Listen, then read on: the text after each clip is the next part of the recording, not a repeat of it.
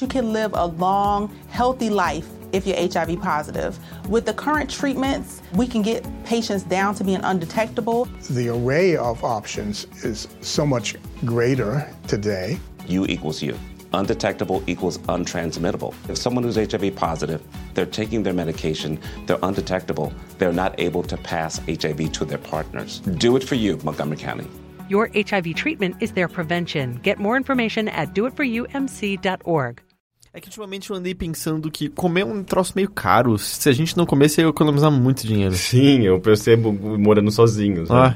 Porque, tipo, todo começo de semana eu vou no mercado, faço uma comprinha.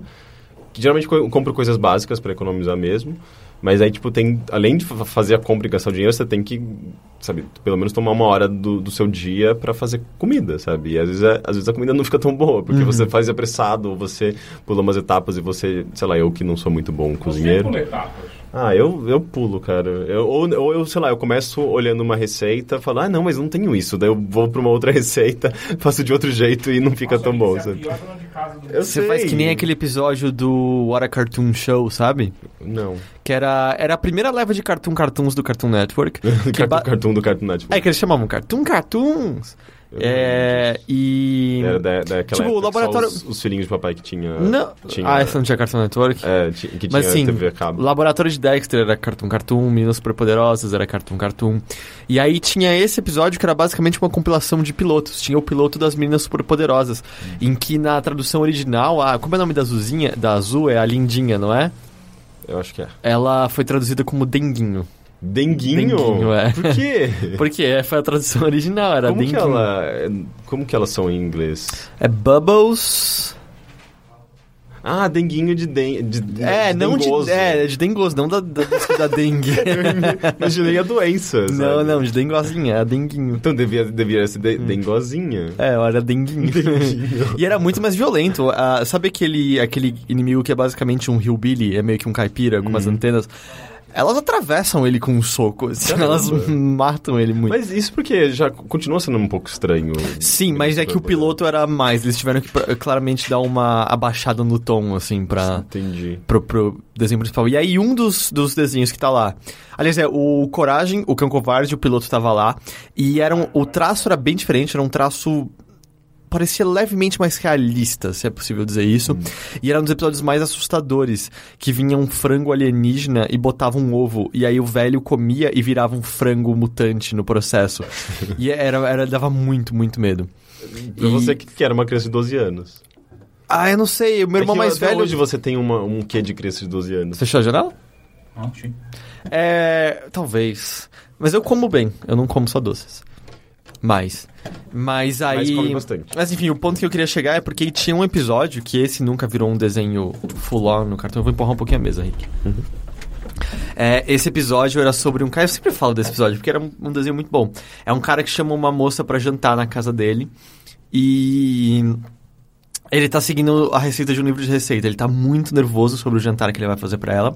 E ele começa a preparar o jantar. Só que ele deixa a janela da cozinha dele aberta e o vento começa a mexer as páginas do livro de receitas e ele não percebe.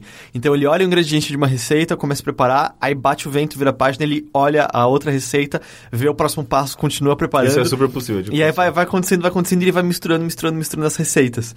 E aí ela chega na casa dele, ele tá muito, muito nervoso. E ele cria tipo geleia dos caça-fantasmas. Então, não é uma geleia, mas é uma monstruosidade. E ele faz aquele negócio que alguns desenhos Vaca e Frango fazia, o Flapjack faz, que alguns quadros são pintados de maneira ultra realista, muito mais com sombras mais definidas, um traço totalmente diferente. E é a comida mais grotesca que você viu na sua vida. Ela parece que vai ganhar vida. Tem uma cabeça de porco saindo, tem pedaços de lagosta, tem pedaços gosmentes. Isso porque ele provavelmente não usou nada disso. Ele não, sei lá, tinha várias receitas. E aí a moça começa a olhar e fica com nojo. E ele vê o desastre que ele criou e ele começa a chorar na frente dela pra ele ter decepcionado e estragado o encontro. Daí vira tipo um jogo do David Cage. Que jogo? Não. Aí ela, pra agradar, pra não deixar ele mal, ela vai e pega o garfo e pega só um cantinho da comida e põe na boca. E ela vai fazendo uma cara de nojo, aí ela coloca na boca, ela começa a mastigar e ela faz uma cara de... Ela começa a comer mais. Aí ele começa a olhar, que estranho. Aí ele vai experimentar um pouco, ele também faz... E os dois começam a comer, e os dois viram selvagens e começam a comer desesperadamente a comida, usando as mãos, jogando pra dentro. Aí a comida acaba, eles começam a lamber o topo da mesa com os restos e começam a comer a mesa de madeira onde tava a comida. Eles vão comendo, até que sobra um pé da mesa e cada um começa a mastigar o pé de um lado. E aí eles veem que eles estão olhando pro mesmo pé, eles se olham, e eles mastigam, comem o pé da mesa e terminam se beijando. Igual no Dama e Vagabundo. E aí eles se beijam e acaba o desenho. Gente, e é mudo o desenho? Não, tem fala. Tem poucas falas. Essa cena toda é lenda. Essa é lenda, é muda. É lenda? É uma lenda? Não eu não sei confundir a palavra mudo com lenda, mas essa palavra... Gente, essa passagem é toda muda. Isso me lembra muito o começo do Viagem de Chihiro. Quando os pais começam a comer os bolinhos. É verdade, viram porcos, né? Aquilo é terrível, é assustador. Aliás, Viagem de Chihiro é um bagulho assustador. É muito assustador. Puta que pariu. Eu assisti não faz muito tempo e eu fiquei, caralho, como esse bagulho continua muito... O bebê gigante me dá muito medo. A gosma que chega, porra. E é quando tem uma hora que a bruxa fica brava com ela e ela, sei lá, tem um crescendo e o cabelo começa a voar. Eu tinha a impressão que ela ia pular fora da tela do cinema. Que ela solta fogo, né, pela boca nessa hora. Dá muito medo. E aquele bebê continua me dando medo da mesma maneira como aquele bebê do Chapolin. Eu pensei na mesma coisa. Porque é meio... Ele não é mau, mas ele vai me matar sem querer. Sim, mas era um adulto de fraldas, aquele bebê do Chapolin. E eu tinha muita raiva dele, porque eu não sei, na minha cabeça de criança, eu falava, isso claramente não é um bebê, ele é um retardado, imbecil. E tipo... Nossa, bravo de verdade, né? Com o ator. Eu achava ridículo aquele episódio. Eu tinha, tipo, raiva daquele episódio. Porque era um bebê meio escroto, ele batia nas pessoas, ele era meio malvado, dava vontade de dar uns tapas nele. Cara. Ele crescia muito porque ele era de Marte, né? E como o planeta é gigante, todo mundo é gigante lá. Era algo assim. Como é que ele fala? O Zuzu, alguma coisa assim, não era? Os marcianos. Essa coisa de... É muitos anos 60, 70, né? Tipo, de você imaginar a vida fora da Terra, tipo, em Marte, logo de cara, sabe?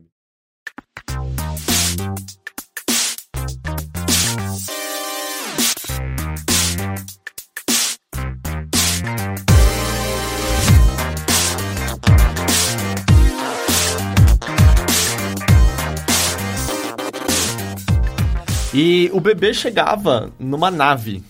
E tal qual a nave que trazia o bebê alienígena no episódio do Chapolin, chega o Mothership, essa nave louca. Yo, Mothership, né? Que foi isso? Eu pensei... Eu perdi meu segue.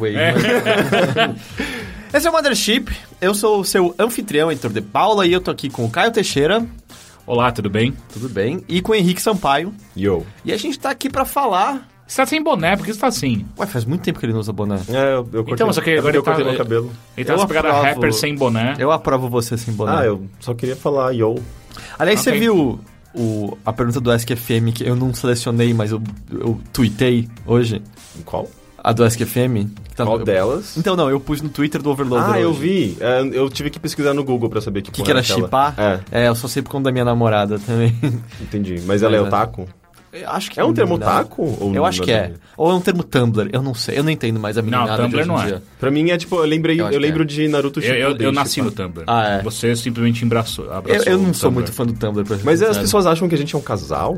Não, ele só shippa, ele queria. Eles torcem, né? Eles queriam que a gente fosse um casal. Exato. Eu acho que a gente não tem controle sobre o desejo das pessoas. Se algo, eu dou minha bênção. Mas é que eu e o Henrique, a gente tem certas incompatibilidades. Ele é de Lua, eu sou de Marte. Não. Você tem uma coisa que eu gosto, mas eu acho que eu não vou Mas eu acho que é entrar demais em detalhes. Entrar demais ok. As pessoas vão... Não. Eu achei que você ia conhecer. Tipo, as pessoas vão penetrar nesse assunto a fundo demais e elas vão terminar de boca aberta. Mas o Teixeira também tem uma coisa que eu gosto, então... Yeah. A gente chama barba. Sim. Eu também. Então são duas. São duas, então, na verdade. Mas, Henrique, aproveitando não, mas aproveitando esse assunto, como é que foi esse fim de semana, essa última semana sua? Eu joguei videogame. É basicamente isso? o que eu faço. É engraçado, né? Eu adoro fins de semana em que eu jogo muito videogame, assim, de vez em quando é muito bom não fazer nada nem jogar videogame. Mas quando você para pra pensar e vai conversar com alguém, é meio... Uma frase esgota, né? Todo o assunto eu joguei videogame. É bem chato. Na verdade, eu joguei videogame porque, primeiro, eu não tinha muito o que fazer. Segundo, eu tinha 2 jogos legais pra jogar e eu acabei a gente tá aproveitando, sabe? A gente tá chegando no finalzinho dessa fase de lançamentos aos montes e montes e montes em que a gente não tem muita escolha fora jogar muito videogame. E no próximo final de semana tem uma festa mó legal no Paço das Artes. Então, tipo, vai ser minha lá do lado de casa. Exatamente, na USP. Que dia que é? No sábado. É a festa chamada Laço. Isso não é a bilheteria, mas eu vou comentar mesmo assim. É uma festa muito foda. Inclusive, o cara, o mentor dessa festa, ele é tipo meu vizinho. Só que eu nunca falei um oi pra ele, porque eu nunca o vejo. Mas é o Márcio Vermelho, que é um DJ. Mas Vermelho? É legal. Márcio Vermelho. Okay. É um DJ, sei lá, tipo, das antigas, aparentemente. E é uma festa legal porque mistura arte... uma coisa audiovisual e música eletrônica, e aí se passa tipo, nesse espaço do Paço das Artes, que é tipo a parte lá de baixo, que inclusive eu comentei numa peça que se passava, aliás, um espetáculo de dança. Sim, eu lembro que você comentou. É muito foda o que eles fazem lá. Eu já fui eu acho que é a 3ª ou 4ª edição dessa festa, mas tipo, é muito foda o que eles fazem. É tipo... um grande coletivo de coisas legais ao mesmo tempo, sabe? E você entra, sei lá, em uma instalação e daí, tipo, você já sai numa pista de dança e já tem, tipo, umas exibições de vídeo. É muito foda, eu acho muito legal. Nossa, grande coletivo de coisas legais ao mesmo tempo parece muito nome de grupo de teatro amador, né? A gente vai se apresentar na Praça Roosevelt. A gente é o grande amontoado de coisas legais ao mesmo tempo. Que merda. Aí vocês podem deixar seus filhos ali do lado que eles vão ficar brincando com um brinquedo de madeira. Nossa, inclusive eu fui no Sesc Bom Retiro hoje pra almoçar, muito legal lá, e a gente passou tem uma praça perto acho que é a Terminal Princesa Isabel, se eu não me engano, que é tipo na Rio Branco, e a gente passou num parquinho que tinha aqueles brinquedos, que são tipo umas tubulações de concreto que fazem um trenzinho, sabe? Eu brincava muito disso no trote, ali na Zona Norte. Era bonitinho, tipo, aqueles parquinhos com brinquedos de coisas simples, sei lá, tipo um negócio de concreto, uma gangorra, enfim. Mas foi nesse brinquedo que o Luciano, do Zezé de Camargo e Luciano, engravidou a garota e teve que vir pra São Paulo e montou a dupla. Eu vi 2 Filhos de Francisco, ok? Eu sei. Foi sério? É isso aí. Tipo, no filme é isso, eles estão lá dentro. Uma tubulação. E aí ele meio que convence concreto. ela, daí ele transar. E aí ele vem ele tem? Não sei. Aí ele veio pra São Paulo e aí, o resto é sucesso, né? Então, mas eu lembro de um caso de quando eu era criança, eu tava brincando num desses brinquedos, eu adorava esses trenzinhos, tipo, você entrava e, tipo, eu achava legal quando era comprido, tipo, você meio que era um túnelzinho, basicamente, sabe? Não, gente, era porque, tipo, se é só um negócio de concreto, você entra e sai, não tem mínima graça. Sim. Daí, tipo, eu fui tipo, engatinhando... E pisou no mijo. Não, e daí, de repente, eu olho, então tinha uma merda na minha frente, sabe? E eu não queria voltar, porque era meio difícil de fazer a curva, e ao mesmo tempo tinha, tipo, uma merda nojenta na minha frente, eu fiquei com muito nojo. E, tipo, fui voltando de ré e saí do trenzinho, nunca mais entrei num deles da minha mas vida. Quem cagou devia ser meio saudável pra não estar fedendo tudo lá dentro. Não, mas tipo, se você é um mendigo e você quer fazer um cocô escondido, obviamente você vai entrar no trenzinho do parque. Ainda mais se estivesse chovendo, né? E você quisesse se cobrir. Se bem que pois é. Cagar onde você dorme não é uma boa ideia. Não é. Mas ratinhos e hamsters fazem isso, fica bem nojento. Você fala, olha, vamos ver como tá a casinha do meu ratinho. Ele deve estar dormindo mal confortável. Você abre o tetinho, ele olha pra cima, tipo, aqui veio um bafo de cheiro de merda. Cheio de merda, cheio de mijo. Tem mais 10 filhotes que vocês procriaram de ontem pra hoje. 3 vocês comeram. É sempre horrível. E às vezes você deixa um só e isso acontece também. Ele se come. Ele é bipartição. Ele faz que nem naquele conto do Stephen King. Qual? Survival Type. Não manjo. Do cara na ilha com heroína. Ah, sim! Puta que pariu!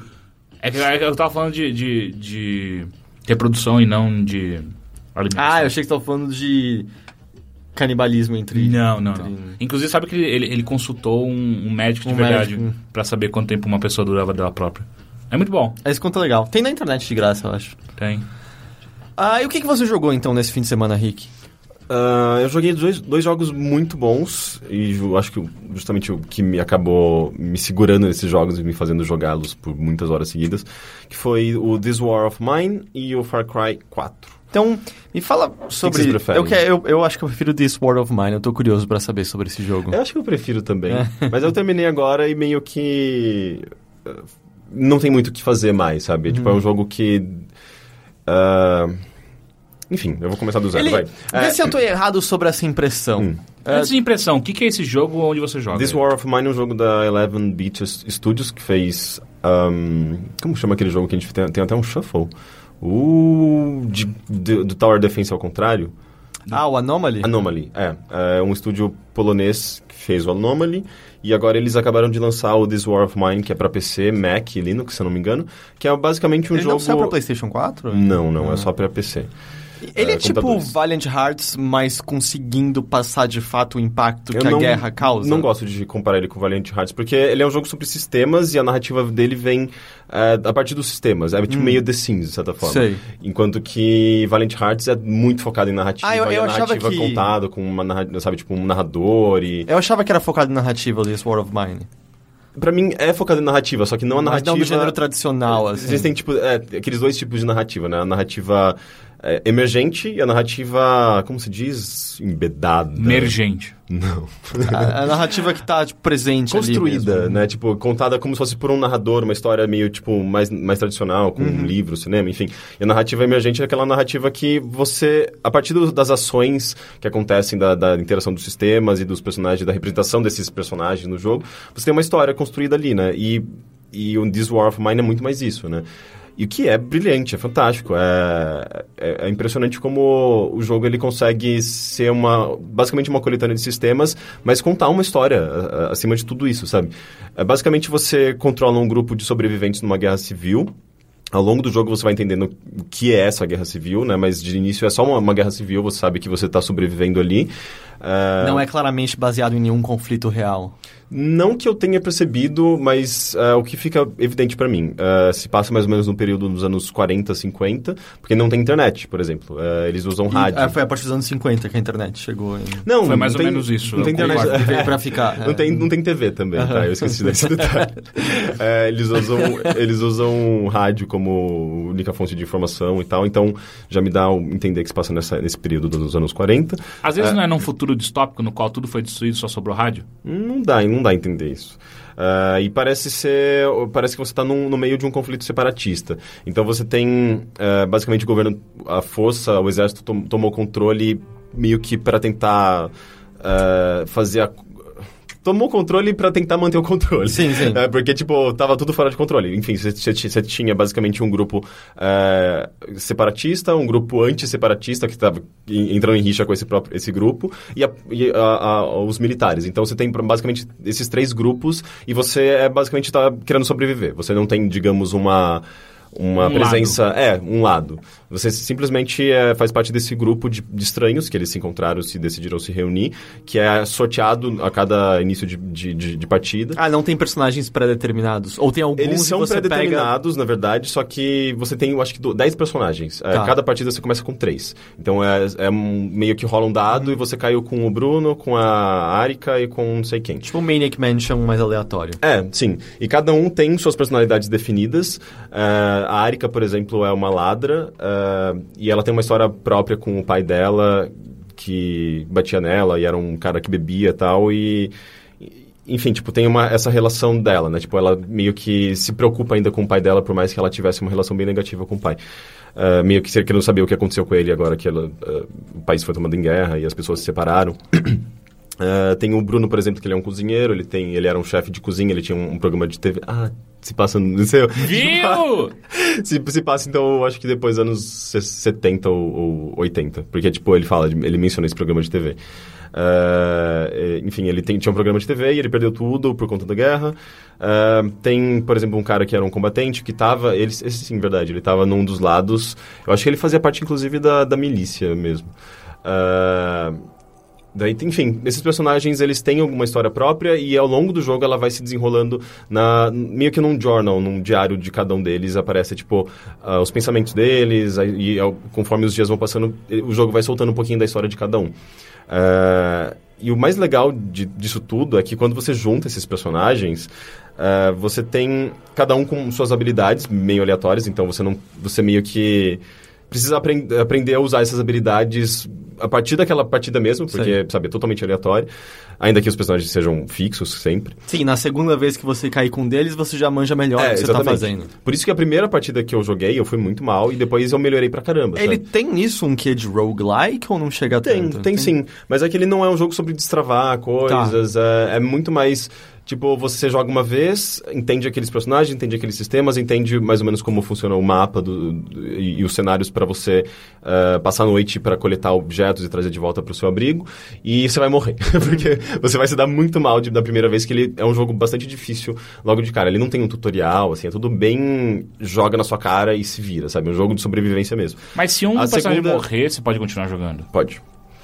Daí na segunda partida você consegue entender melhor. Basicamente, qual que é a estrutura dele? Durante o dia, essas pessoas estão sobrevivendo no abrigo, elas precisam comer, elas precisam dormir, descansar. Isso é representado por barrinhas como se fosse The Sims, assim, de necessidades? Mais ou menos. Na verdade, dentro... você tem um retrato de cada personagem, que é uma foto mesmo de uma pessoa de verdade, e ali diz... a situação delas, né? Tipo, feliz, triste, cansado, muito cansado, com muita fome, gravemente ferido, levemente ferido. Então, a partir desse status, você precisa fazer com que a pessoa, enfim, interaja com as coisas, objetos, para melhorar os sentimentos dela, as necessidades delas. E daí, tipo, você... Obviamente, você não tem muita comida no jogo, então você precisa pensar quem tá com mais fome ou quem tá tem mais necessidades para você alimentar essa pessoa. Se a pessoa estiver muito triste, por exemplo, você pode pedir para uma outra pessoa conversar com ela para dar, tipo, um apoio moral. E você começa a perceber muita humanidade nisso, sabe? Tipo, você pode pedir para um personagem oferecer comida para alguém. E ele pode recusar ou ele vai fazer geralmente isso? Ele aceita. Eu acho que ele nunca recusou. Ah, tá. Não tem, eu acho que ele nunca recusou. Mas o lance é... Você começa a ver que é meio que um grupo de sobreviventes que se uniu para aumentar as chances de sobrevivência, para pensar no próximo dia e tentar, enfim, basicamente unir as forças, sabe? E, obviamente, as pessoas, ao longo do jogo, elas vão ficando mais tristes, elas ficam deprimidas, rola briga. Isso tudo é bem representado com eventos ao longo do jogo, né? Então, por exemplo, termina o dia, você construiu um negócio, uma calha para colher a água da chuva. Você construiu um negócio para criar planta na sua casa e poder ter um pouco de alimento. Passa o tempo, acabou o dia, você precisa mandar alguém, se você quiser, para saquear ou buscar materiais básicos, ou comida, ou medicamentos em locais próximos de onde você está. E... cada local tem suas próprias características. Você pode, por exemplo, mandar uma pessoa no supermercado, mas que já foi invadido, então tem algumas pessoas meio suspeitas por lá que podem te atacar ou não. Você pode mandar, por exemplo, alguém para um depósito abandonado, que é muito mais, sabe, tipo, seguro, só que às vezes o conteúdo que você encontra lá é só, tipo, madeira e coisas... Então, basicamente, você é basicamente gerenciando, mandando. Tipo, você Sim. hoje vai para cá, e é o quê? Uma ação por dia...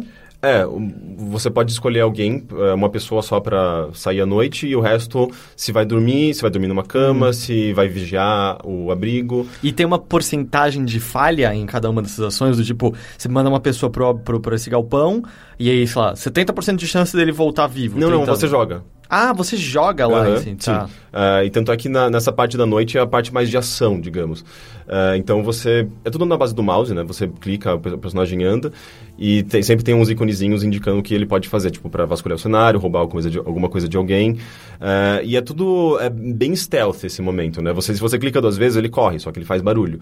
Então você tem que andar mais devagar, se tem alguma pessoa suspeita ao redor. Se você estiver invadindo a casa de alguém para roubar, por exemplo, algum alimento... você não quer fazer barulho, sabe? E às vezes tem, sei lá, uma porta trancada, que se você tiver um pick-locking, você consegue abrir sem fazer barulho, ou se você... Um quê? Um pick-lock? Um pick-locking? Não é lockpick. Lockpick. Eu sempre esqueço. Como se chama isso em português? É uma punga? Não, punga é roubar, né? Não. No BioShock tinha essa palavra. Não, agave é de bebê. Enfim, é um grampo, vai. Um grampo. Se você tiver isso, por exemplo, você consegue abrir essa porta sem fazer barulho. Ou você pode ter um pé de cabra, só que você vai fazer mais barulho. Enfim, tem várias é bem complexo, sabe? Mas aí, tem por vários exemplo... elementos que vão permitir com que você tenha uma noite bem sucedida, mas que talvez você consiga menos objetos. Mas pra saber, isso tudo é em primeira pessoa? Não, em terceira é tudo uma visão comandos, lateral. assim. Ah, lateral é 2D? Completamente lateral. Eu achava que era isométrico. Eu tô imaginando tudo diferente na minha cabeça. É um jogo, ele é bem único. Eu acho ele, inclusive, muito bonito. E aí só me diz assim, do tipo... Você pode afastar e aproximar a câmera e você sempre vê, na verdade, as salas ao redor do personagem. A sala onde você tá completamente clara, mas as salas ao redor, geralmente, você só vê uns borrões e você tem uns sinais de som. Se o seu personagem percebe um som acima de você, ele vai ver uma marcaçãozinha vermelha ali, que tem alguma coisa, pode ser um bicho, pode ser uma pessoa, pode ser uma pessoa com armas, pode ser uma pessoa, tipo, neutra, sabe? Pode ser um amigo seu. Enfim, é bem complexo esse sistema, sabe? Mas aí uma coisa, sei lá, você falou do exemplo de você tá sendo furtivo, aí você faz um barulho e chamou a atenção de alguém. Você chamou a atenção de alguém que tá com uma arma, é na hora, plá, morreu num tiro só, acabou? Ou você tem como se defender? Tem alguma ação nesse sentido? Tem. Se você construir armas no jogo, ele tem esse lado bem de crafting também, né? Mas se você construir armas a partir dos elementos básicos que você vai coletando, você pode equipar essa arma, e se você tiver munição, você pode atirar em alguém com essa munição. Mas é muito difícil, sabe? É dificílimo você criar armas e é tudo muito limitado. Como qualquer outro recurso no jogo, é extremamente limitado. Então, eu, por exemplo, joguei 2 vezes e eu não usei armas em nenhuma das vezes. Pra mim, elas eram um material de troca só. Porque não tem dinheiro no jogo, né? Às vezes você encontra personagens pra fazer trocas. E é extremamente importante isso no jogo. Então, por exemplo, era muito comum eu deixar de buscar materiais tipo madeira e materiais de construção nos ambientes, porque eles ocupam muito espaço no seu inventário, você precisa de muito disso ao longo do jogo. Eu preferia me focar em comida, em remédio, que era mais urgente e necessário às vezes, e construir coisas valiosas do tipo armas, só que usar nas trocas. Então, às vezes aparecia alguém em casa e falava, eu tenho coisas aqui pra trocar, o que você quer? Daí eu oferecia armas... Não, aparece em casa, às vezes, assim. Aí eu dou só que no caso eles pedem leva pão, os sucrilhos. Né? No meu caso, ele não pedia pão, ele pedia... Enfim, era uma troca, tipo... É tipo um Fallout, sabe? E daí, algumas coisas são mais valiosas, outras são menos valiosas, mas geralmente eu dava, tipo, armas, ou... Eu fazia muito álcool, que é bom, inclusive, quando seus personagens estão deprimidos, você pode dar álcool, resolve um pouco, só que eles podem ficar viciados no álcool, sabe? É meio que... Uma solução rápida, porém problemática, sabe? Quanto tempo dura uma partida, mais ou menos? A minha partida de 20 dias... Você chegou até o fim do jogo com isso? Não, de 20 dias, 2 personagens morreram e outros se mataram de depressão. Caralho! Não, isso parece aquele outro jogo onde God Will Be Watching. Só que tem menos ação lá, é mais clicar e escolher. Essa partida durou umas 6 horas, eu acho. Eu tava achando que eram coisas mais contidas. E você terminou? Ou... Então, eu terminei ontem, eu fiz uma partida que teve 42 dias... e aparentemente é o limite mesmo, é quando a guerra acaba. Tá, e esse é o objetivo. É a guerra dos 40 dias. Você não precisa de 40 anos? Pode ser. Não sei nem do que se trata. É uma guerra que durou muito tempo. Ou pouco, se for 40 dias. 40 dias é pouco, né? Pode ser a guerra das 40 horas. Então, mas você terminando, chegando no final da guerra ou não, você morrendo, ele tem um desfecho, que é basicamente o que aconteceu com esses personagens e as pessoas ao redor deles. Sim, às vezes o desfecho é tudo morreu. Sim, só que tem uma história por trás de tudo, sabe? Tipo, se, por exemplo, quando você chega no final do jogo com os personagens vivos, o jogo termina dizendo, é muito parecido com Fallout, o que aconteceu com esses personagens, ou... Enfim, tipo, o que aconteceu com as pessoas que eles ajudaram, eles mataram ao longo do jogo. É meio que tem as coisas se amarram, sabe? É bem bonito o final. Mas, cara, é muito impressionante. Ao longo das minhas partidas, primeiro que assim, ele é muito humano, porque tem esse lado de persistência, de um ajudar o outro, e as falas mesmo, eles dialogam entre eles. É tudo escrito, não tem nada falado, mas tudo dá um aspecto muito humano e bonito, sabe, ao longo do jogo. Só que tem também esse lado extremamente depressivo, é tudo muito deprimente, tudo muito difícil. Se você manda, por exemplo, um personagem assaltar uma casa e roubar de velhinhos, tem uma área, por exemplo, no jogo que é uma área residencial mais tranquila, e você encontra uma casa de velhinhos e você pode roubar tudo deles. Eles têm muita comida, muito medicamento. Se você volta pra casa... Obviamente que roubaram de outros. Não, eles estão de boa, são velhinhos Mata tranquilos. os velhos velhinhos, e não me leva engano. tudo. Eles ficam deprimidos, porque isso afeta eles emocionalmente. Sim. Eles não são pessoas, sabe, tipo, do bem ou do mal. Eles simplesmente vivem na sociedade, eles têm a sua própria moral, eles têm a sua própria... Ética. Ética, sabe? Então, acaba todo não mundo tá sendo- dentro desse sistema. Acaba não sendo uma coisa mecânica pura, né? De só invade lugar, pega e você tem mais numerinhos nesse recurso. Tem outras Na verdade, coisas por trás. o próprio sentimento de tristeza deles acaba sendo um número, se você Sim, pensar mas assim. digo, não fica Só que óbvio, né? Tipo, assaltar velhos causa tristeza, ou o jogo explicita isso. Não fica óbvio. Você entende porque, porra, são pessoas comuns em uma situação de perigo, de extremo, sabe? Tipo, de extrema necessidade e escassez. E você percebe que, na verdade, o jogo ele lida com humanidade, com tudo, sabe? Seja o bandido, seja o cara que também tá buscando, sei lá, materiais básicos num ambiente que você, sabe, no meio do lixo que você encontra, ou seja o velhinho também que você invade. Todo mundo é humano, tá todo mundo no mesmo nível, na mesma situação. E isso é muito legal, sabe? Tipo, não tem nenhuma relação de poder ou de... Não tem o bem e mal, sabe? É tudo uma questão de sobrevivência. Cara, Isso esse jogo muito soa foda. muito legal. Ele é muito foda. legal. Não tem como deixar todo mundo viciado em álcool e mandar eles invadirem a casa dos velhinhos, matar todo mundo e estuprar eles? Fazer uma rave na casa dos velhos. Você tentou fazer isso? Não dá. Tenho certeza Eu acho que o dá. Teixeira vai... Mas eu Teixeira teve um finds a cara, way. teve um cara que ele era fumante, tem essas questões também. Tipo, cada personagem tem um vício ou uma... Não todos, mas alguns têm uns vícios. Tem, tipo, uma é viciada em cafeína, outra é fumante, outro bebe muito. E se você não dá também se você não tem esse recurso, eles começam a ficar deprimidos também, sabe? Só que teve um cara, por exemplo, que ele começou a fumar demais. E isso começou a causar doença nele. Então, tudo... uma coisa afeta a outra e você acaba precisando de, sei lá, desses materiais, sabe? Tipo, de remédio, de esparadrapo, Nossa, o cara fuma demais. Qual é o remédio? Ele é viciado em esparadrapo. E dá pra um cara perder o vício ficando muito tempo sem. Ele fica muito triste sem álcool durante 30 dias. Aí ele fica mal bem Pô, depois. do jogo dura 40, né? Ah, mas- 30 dias o cara vomitando num quarto. Aí Pô, ele que legal, morre né? depois. Não sei, mas o lance de você deixar a pessoa triste por muito tempo é problemático, porque ela pode gerar problemas, ela pode não dormir à noite e impedir com que os outros durmam. Se porque eu ela não tá durmo, ninguém dorme. Eu Fica sei. batendo Não, lata, né? tipo, ela fica chorando. Eu sei como é É um isso. jogo deprimente.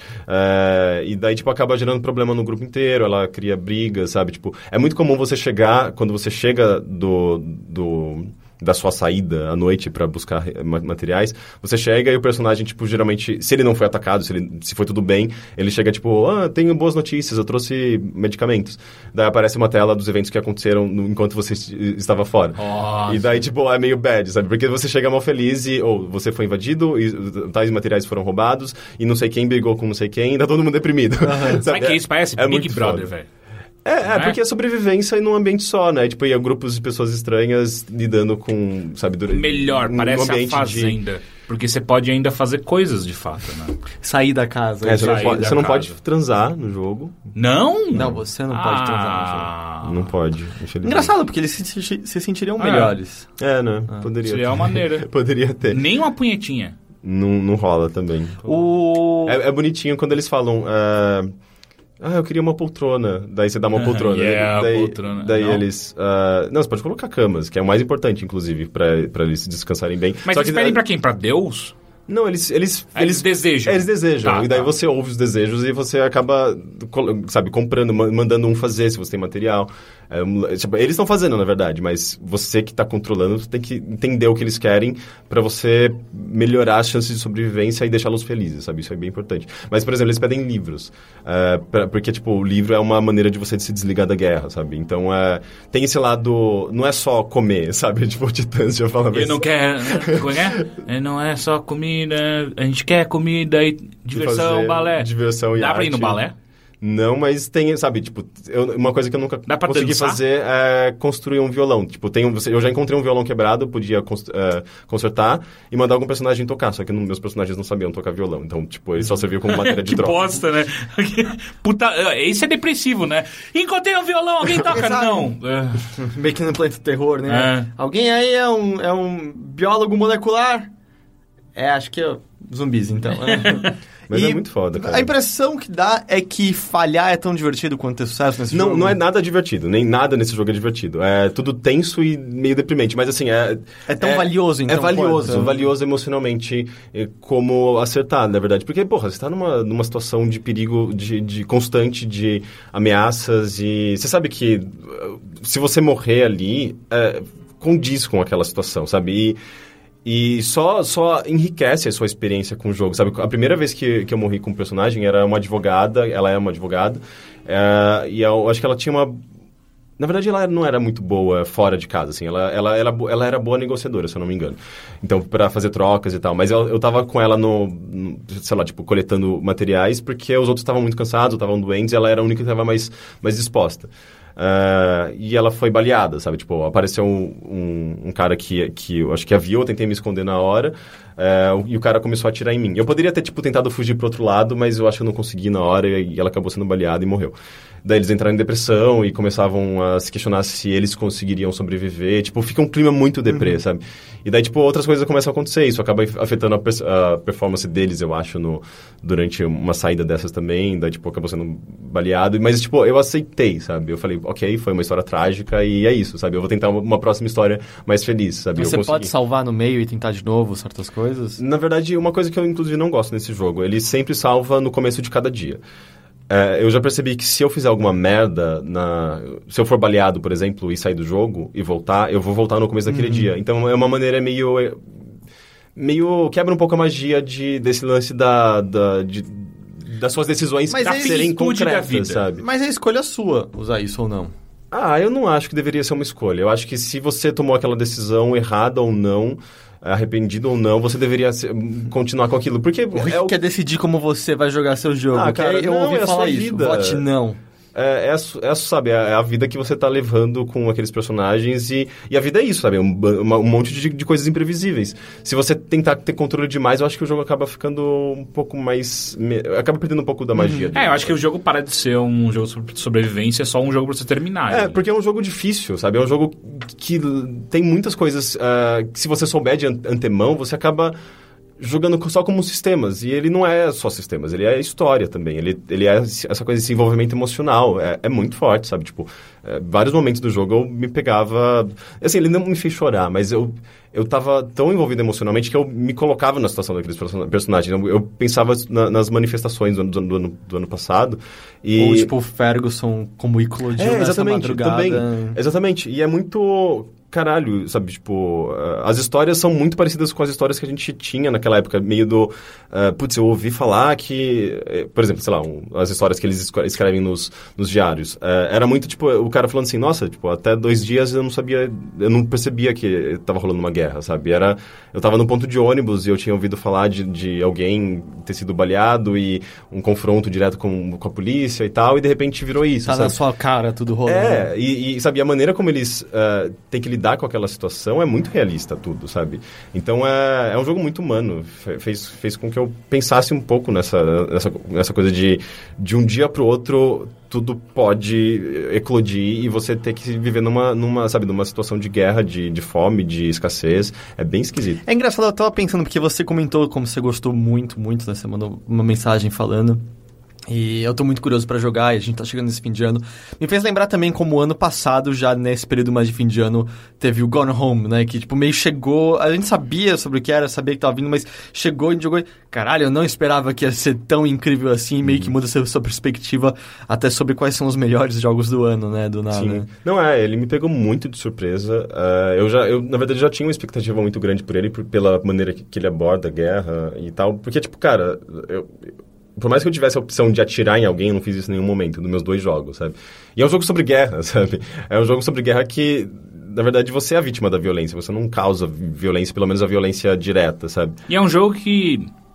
Acho que você tinha falado que queria jogar esse jogo há uns 3 anos atrás. Né? Eu sempre falei, né? Eu me lembro, de ter essa vontade de jogar um jogo de guerra no qual você era um civil e estava numa situação de sobrevivência, sabe? A guerra ao seu redor, sabe? E é um jogo que é exatamente sobre isso, sabe? Porra, muito bom. Já tá, então, disponível no Steam, correto? Sim, eu acho que ele deve custar uns 30 reais, alguma coisa nessa faixa. Ele não é... Ele é, sabe, tipo, aqueles meio termo. Não é nem muito barato, nem muito caro. Aliás, eu ia comprar um novo jogo do Adventure Time. O Nameless Kingdom. Você tem certeza que Não, você quer é fazer que eu pensei, nenhum dos jogos são bons, mas eu tô curioso, a gente faz conteúdo pro site.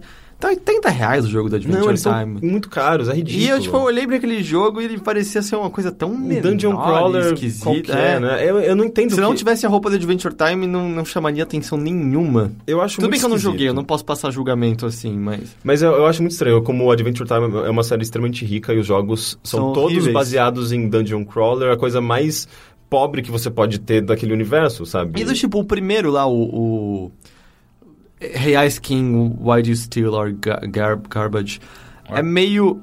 Por que tipo... volta naquela ideia, mas faz direito, que é de fazer estilo Zelda. Faz estilo Zelda 1 do Adventure Time. Faz, sabe, estilo A Link to the Past. Acabou, você vai ter um bom Adventure Time. Eles só erraram a mão, mas eles poderiam tentar de novo, em vez de ficar viajando e fazendo coisas diferentes. Eu quero um jogo de verdade do Adventure Time. Eu também. Sim, um jogo estilo Zelda Adventure Time ia ser legal. Um jogo estilo Skyrim de Adventure Time. Não, sabe, imagina o Ocarina of Time, só que tipo Skyrim, só que Zelda. Seria Imagina muito um Ocarina legal. of Time tipo Skyrim.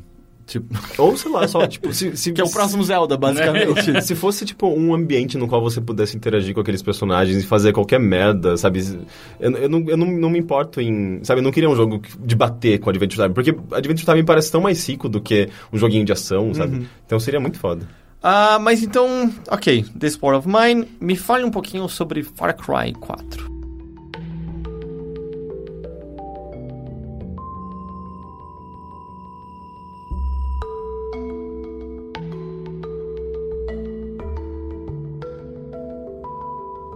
Eu comecei gostando pouco de Far Cry, porque ele é muito parecido com Far Cry 3. Eu comecei jogando, acho que isso fica muito claro no nosso Shuffle. Que essa altura já está no ar. Se alguém nunca jogou Far Cry, nem sabe o que é, como que funciona? É um jogo de tiro de mundo aberto, que se passa num ambiente exótico, no caso o Himalaia, que tem muito da religião ali, da cultura hindu, dos deuses hindus. E tem essa coisa selvagem, natureza, né? Tipo, você faz parte, na verdade, de uma facção que tá tentando tirar do poder, no Far Cry 4, o Pagan Min, que é um...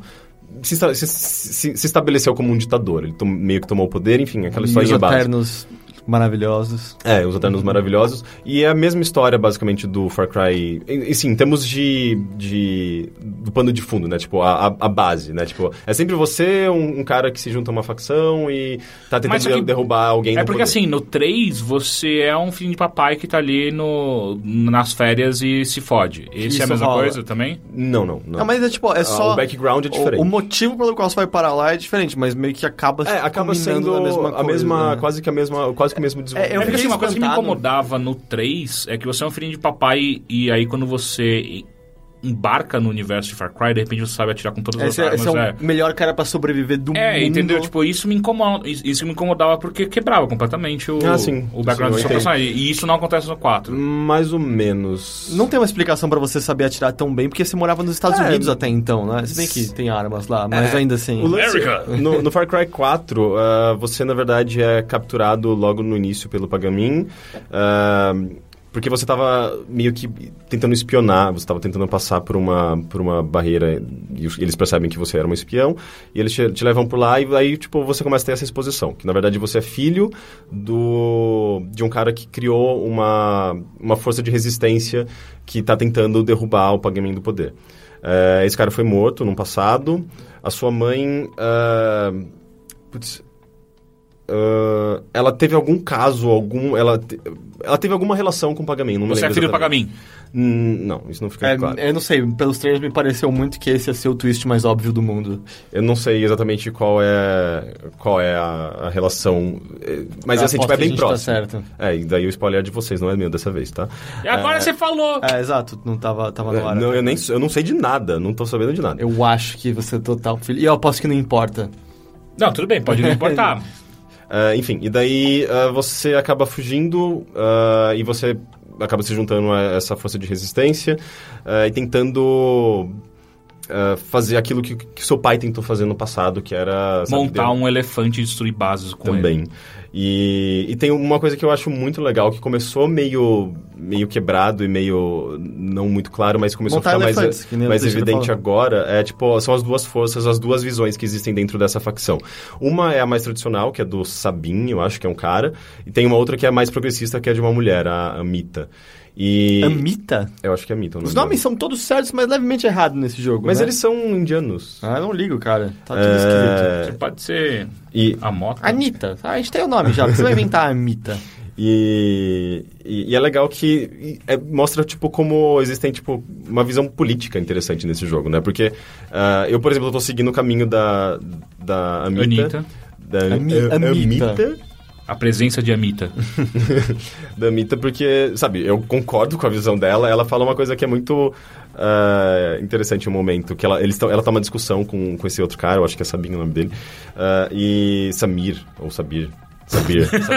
não sei. E conversando com ele, ela fala, tipo, tá, você quer manter as tradições dos nossos povos, mas ao mesmo tempo isso quer dizer que você quer manter possibilidade, tipo, de homens de 40 anos casarem com garotinhas de 9 anos, sabe? E sabe, tipo, porra, me convenceu, sabe? Eu vou com você agora. Vai com o cara de 40 anos. Que cuzão. Mas você tinha comentado no Shuffle que você não sentiu muita diferença, pelo menos mecanicamente, quando escolhe fazer uma missão para uma facção ou outra. Na verdade, você percebe isso de uma maneira muito natural e na narrativa. No começo do jogo isso fica pouco evidente, né? Porque a história não está muito desenvolvida e você nem conhece muito bem esses personagens.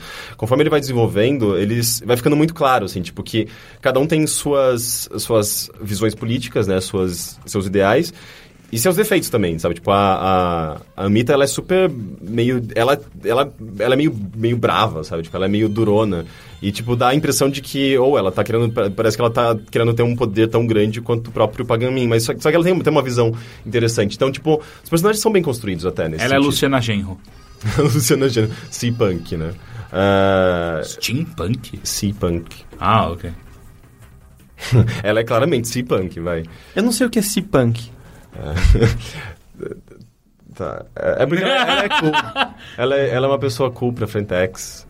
E daí, tipo, é um movimento... É igual como que era New Rave, que foi um movimento... Tipo, Cansei de Ser Sexy era New Rave. Tá. E durou, tipo, 3 anos. Esses movimentos meio hipsters, hype, sabe, do momento e... Esses movimentos que não são movimentos, aí você tá dizendo. Tipo, Vaporwave. Nossa, o quê? Vaporwave é o Teixeira que gosta de cigarro eletrônico? Não, é um movimento. E nosso é um movimento, de fato. É e um ele estilo veio de pra vida, ficar. ok. Ele veio pra ficar. A gente tinha que criar um nome pro nosso movimento. Não, porque eles fazem vape, não é? Tipo... Vaping. Eu tava dando o nome de Farm Punk pra... Você já viu aquele vídeo que é um vídeo chinês de um clipe de uma mulher...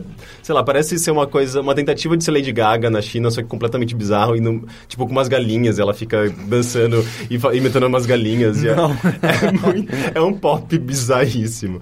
Enfim, eu tava chamando isso de Farm Punk, por exemplo. É legal dar uns nomes bizarros pras coisas. Enfim... E daí nisso você toma essas decisões que acabam refletindo na história e pelo que eu sentia ao longo do jogo faz um impacto, sim, bem importante. É que tá, eu não segui o outro caminho pra ver também como o jogo reflete isso, mas é legal. Eu tô gostando da maneira como ele tá construindo essa história. Não a história em si, sabe? Mas a maneira como a história está sendo desenvolvida, esse lado mais político, é interessante. E assim, até em relação àquilo que o Teixeira tava comentando sobre você ser o garoto na ilha e tal... que chega, simplesmente sabe fazer as coisas e traz uma mudança para aquele lugar, é uma... Eu acho que assim, o Far Cry 3 é muito legal com alguns problemas severos, né? Do tipo, a segunda ilha, que é completamente desnecessária e tal. Mas entre isso é aquela história que eu até comento no Shuffle. Pra mim, sempre teve um cheiro muito forte de fardo do Homem Branco, aquela história. Tem um pouco disso, mas ao mesmo tempo no 4 eu acho que não fica tão evidente. No 4, pelo menos dessa vez, você é um cara que pertence àquele lugar, exatamente, de certa forma. Faz parte das suas origens. Tudo bem que isso nem fica tão em evidência, afinal é em primeira pessoa, né? Como se você estivesse vendo toda hora. Eu não fisionomia vejo como que é o meu personagem. Posso saber se tem aquela papagaia de tatuagem de novo? Não tem. Tatal? Tatal. Fazer a Tatal Cara, aqui eu tô amando o universo do Far Cry 4 muito mais do que o do Far Cry 3. Mas porque tem é muito passagem bem menos... de você loucão, né? Isso já... Ah, sim. Tem... mas tudo bem, você toma uma ayahuasca lá no meio, foda-se. Tem o... Tem ayahuasca? Eu achei que sei era lá, mais eu chutei um nome qualquer. Ele, até nisso ele é parecido, né? Tipo, em termos de merda vai ser estrutura como se- e linguagem. Porque no 3 já tinha essa piração de... Então, você tá num ambiente exótico, você vai experimentar drogas... Mas eram você umas vai... cenas muito boas. Sim, Os cara. caras jogando carta embaixo d'água, eu adoro Aquilo é aquela muito cena. Não, é animal. Eu adoro que eles tenham feito isso novamente. Mas eu acho interessante porque eu acho que é um pouco menos de... você é um americano, chegou aqui e tá tendo contato com esse mundo exótico. De início, tipo, ele dá essa impressão, mas... Você tá inserido lá de alguma forma naquela cultura, sabe? Então, eu acho que é mais interessante a maneira como tudo isso foi construído no Far Cry 4. E as missões dos drogados são, tipo, uma dupla de junkies. Tem a missão de dubstep no meio da plantação de maconha, que aquilo é incrível. Não, mas ele queimou uma plantação de papoula? Ópio, é. Ópio. Caralho! O que tava né? tocando dessa vez? A trilha sonora é muito boa, mas não tem Mas não teve música... nada marcante como Skrillex e Zig Marley. Era o Zig Marley? Zig Marley. Não, isso foi marcante. Porra! É a melhor missão do Far Cry 3. Demais! Eu não cheguei nela, eu acho. Mas enfim, tipo, tem as missões... As minhas favoritas, eu acho que são as do Yogi e do não sei quem, que é, tipo, os junkies.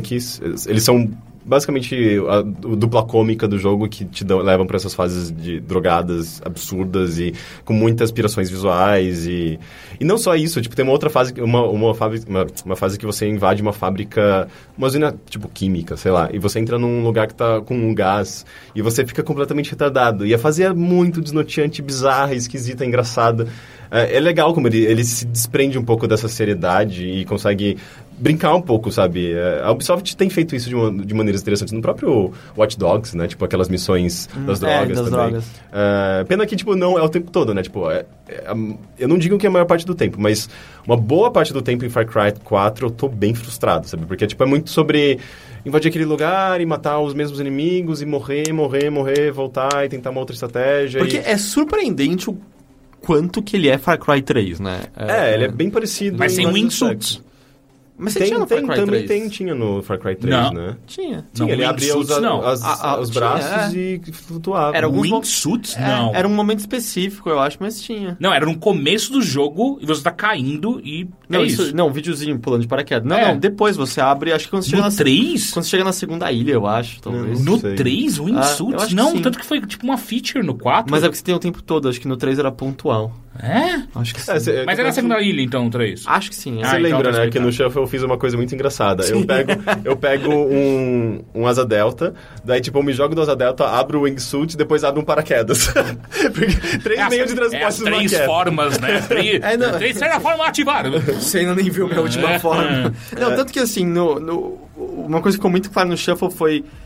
As partes mais divertidas era a gente atravessando do ponto A ao B e fazendo merda sem querer no caminho. Tipo, tinha uma hora que a gente tava tentando chegar num ponto que foi uma péssima escolha. Tava muito longe, tinha uma montanha, porque é um ambiente muito mais vertical, né? bem Tanto vertical. que dá pra pegar uns helicópteros que só cabe uma pessoa e é a coisa mais legal do mundo. São na verdade uns... Eles têm um nome pra aquilo. Girocóptero? É tipo alguma coisa assim. É tipo Aquele helicóptero. pirulito, né, que você pegava. Mas é praticamente, cara. Pirocóptero. Praticamente, porque tipo, é um helicópterozinho que é basicamente um motorzinho, uma hélice, e você... É quase vai como se subindo. botasse uma hélice na sua cabeça e saísse voando. E ele nem vai muito Inspector alto. Gadget. Aí a gente tava tentando chegar muito rápido no lugar e o Henrique tava num bugzinho. Ele, puta, isso aqui vai demorar muito. Ali uma asa delta. Ele acelerou muito e pulou do bugzinho pra sair em cima e cair na asa delta. Aí ele levanta e a gente só vê, tipo, o bugzinho acertando a asa delta e levando ela embora. E o bug indo de asa delta. Seria demais. E abrindo paraquedas. Tipo Mas cavalo de asa delta no Red Dead Redemption. Mas o problema é que você... Provavelmente em algum momento você vai encontrar o Himalaia 2, né? Aparentemente Himalaia não. 2? Ele quis dizer, tipo, chegar na segunda montanha, como é a segunda ilha. Ah, não, então... Aparentemente não, porque a área em si parecia maior do que a primeira ilha do Far Cry 3. O jogo é bem grande. Você e caça nessa porra? Calma, Olha. deixa eu falar uma coisa por cada eu vez. Você tem as partes de Himalaia, por exemplo, mas você não chega nessas partes diretamente pelo mapa. Geralmente são missões à parte que você, tipo, apareceu lá, sabe? É um meio que mapas à parte. E tem, por exemplo, as minhas fases favoritas. uma das melhores coisas que eu já vi nesse ano em videogame, as fases de Shangri-La, que são incríveis. Você toma uma droga... Nível chocante, assim. Como vocês não fizeram um jogo só sobre isso? Nível Journey, de quão absurdo e lindo é isso. Meio que isso. Você chega na sua casa, eu acho que a primeira missão, inclusive, dos drogaditos, e eles falam, tipo, dessas escrituras que estão espalhadas pelo mapa do jogo, e que meio que você vai preenchendo um quadro na sua casa, na sua antiga casa dos seus pais, com essas escrituras, que na verdade são tipo uns desenhos, como se fosse um mapa que você vai montando. E daí você tem que ir em busca desses mapas. Quando você encontra um, geralmente eles ficam escondidos em lugares bem bonitos, umas cavernas escondidas e tal. Ele meio que entra numa piração, meio que relembrando as histórias que contam aquelas escrituras. E você vai pra Shangri-La, que não tem nada a ver com o mundo do jogo atual e o tempo atual. É meio que contos mitológicos hindus, sabe? E você incorpora geralmente um guerreiro, e é tudo bem simbólico e metafórico, assim, tipo, meio que recriação dessa mitologia hindu. E, cara, é absurdo, assim, é lindo, é um visual muito foda. Você chega nos lugares com, sei lá, tipo, uns rios vermelhos e umas pétalas caindo e, tipo, cachoeiras que correm ao contrário. Era armadura de dragão. Cola de dragão. Cola de dragão. Armadura de dragão tá ali atrás. Não, tinha isso no Cavaleiro? Ele tinha que virar uma cachoeira ao contrário pra pegar a armadura dele. Eu não sabia. Eu não assistia Cavaleiro, você sabe disso. Porra, mas isso era mó legal, ele virar Não, eu não tenho dúvida de que era legal, sabe? Isso é tipo plataformas flutuantes e momentos que você voa com o personagem. É tipo a liberdade criativa total. Não, é um absurdo, assim, a cada 2, 3 minutos nesses cenários, você vê coisas absurdas, lindas, sabe? Tipo, 80% do que há de inovador e lindo e mais belo e criativo nesse jogo tá nas fases de Shangri-La. É tipo, eles pegaram o quão sucesso fez o Far Cry Blood Dragon e colocaram dentro do Far Cry 4, é isso? Praticamente. É que, na verdade, o Blood Dragon é um mini Far Cry inteiro, né? Sim. Shangri-La são basicamente algumas quests, algumas fases especiais, digamos. Então, tem, tipo... É bem menor, na verdade, né? Se você contar 5 ou 6 fases de Shangri-La, eu acho que deve dar, no máximo, 1 hora de jogo. Mas... elas são as melhores partes, sabe? Chamou mais atenção do que o conteúdo principal. Pois é, tipo, é meio que... Quando eu peguei uma dessas fases, eu vi que tinha as outras espalhadas, eu fui atrás delas. Aqui, na verdade, chega um momento que você não pode passar de um local, você precisa derrubar uma ponte, enfim, fazer um negócio lá pra você avançar mais no mapa. Tem que passar de uma missão da história. Exatamente. Daí ele não me deixou fazer todas seguidas. Mas, cara, eu fico muito encantado, sabe? Tipo, é muito, muito, muito bonito e... criativo, sabe? É o que eu mais gosto de ver em videogame, sabe? Tipo, é o nível Journey, como eu falei, sabe? De você ficar impressionado e chocado com a beleza de tudo aquilo. Mas o Teixeira tinha perguntado de caça. Cara, é literalmente idêntico ao Far Cry 3. Ah, mano, mas ao mesmo tempo, eu acho que o ecossistema é mais interessante. É muito comum você ver, por exemplo, você tá andando pra um lugar, daí você vê, tipo, olha, tem uns animais ali, eu acho que eu vou tentar caçar. Daí você vai atirar, sei lá, no macaquinho, passa uma águia e leva o macaquinho embora, sabe? E daí você tenta acertar, tipo, na águia, e o macaquinho cai e, sei lá, cai em alguma coisa, já explode tudo, e sabe, tipo, as coisas acontecem, sabe? Tipo, muita coisa acontecendo, tem o mesmo lance do fogo se espalhar. Mas você tem que fazer aquela merda de você... criar uma poção pra você ter um sentido melhor, e aí você vai ver... Se você quiser, sim. Você nunca precisa. Não precisa, que você facilita pra caralho. Sabe? Mas, ó, eu tô com, sei lá... eu tô muleta no 3, isso. Eu tô com não é uma muleta, mas é que facilita pra caralho. E aí todo negócio de você pegar planta já me enche o saco, sabe? Você pode comprar, se eu não me engano. Ah, é? Eu acho que você pode comprar. Eu tô com umas 15 horas de jogo, eu não criei nenhuma dessas mas tem aqueles maiores de você criar um coldre novo, não tem? De aumentar a quantidade de ar. Mais específico. Mas, eu achei essa a melhor parte de Far Cry 3. Você é louco? Sério? Eu acho muito chato. Nossa, caçar bicho e liberar Outpost? Não. Tipo, porque a história... Outpost, sim. Então, pra mim são as duas partes legais de Far Cry 3. São as coisas mais chatas pra mim. Tipo, o resto eu achei...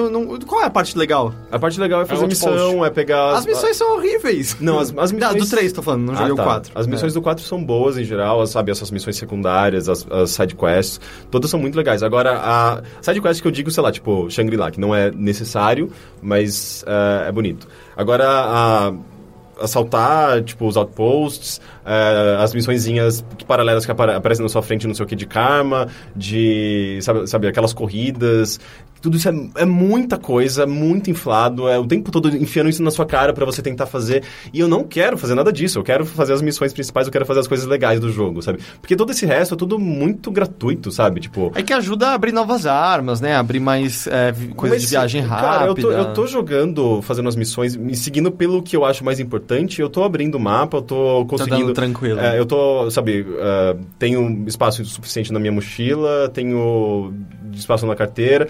Se eu fico só indo atrás dessas coisas, o jogo vai ficar muito enfadonho, muito repetitivo. E me parece que eles são totalmente desnecessários, sabe? É só pra inflar o jogo, que é uma coisa que eu não gosto. Eu não gosto dessa filosofia da Ubisoft de vamos tentar fazer o maior jogo possível. Só que isso compromete o que é o jogo em si, sabe? Sim, claro. Eu não quero... Tem um...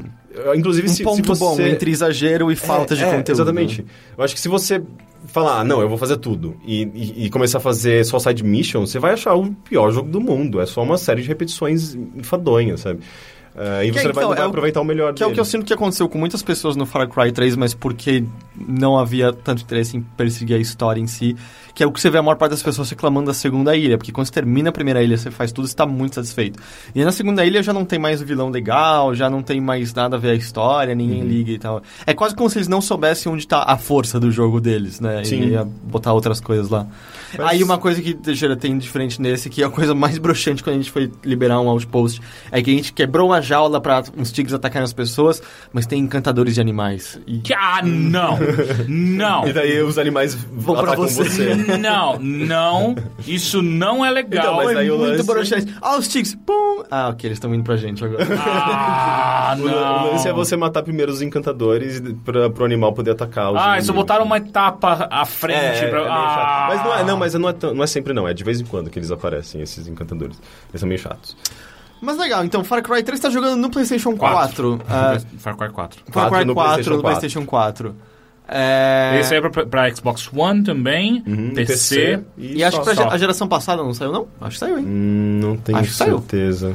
Teixeira vai conferir. Mas uma coisa que eu também achei jogando no PlayStation 4 é que ele parece o Far Cry 3 no PC, basicamente. Não, eu tô achando ele bem bonito. Não, Far Cry 3 no PC era lindo. Tá. É só que ele não parece um jogo da nova geração ainda. Não, sabe? Ou melhor, acho que só poderia existir ali. Talvez. É que as fases de Shangri-La são realmente PS3 e Xbox 360 também. Sim, tá.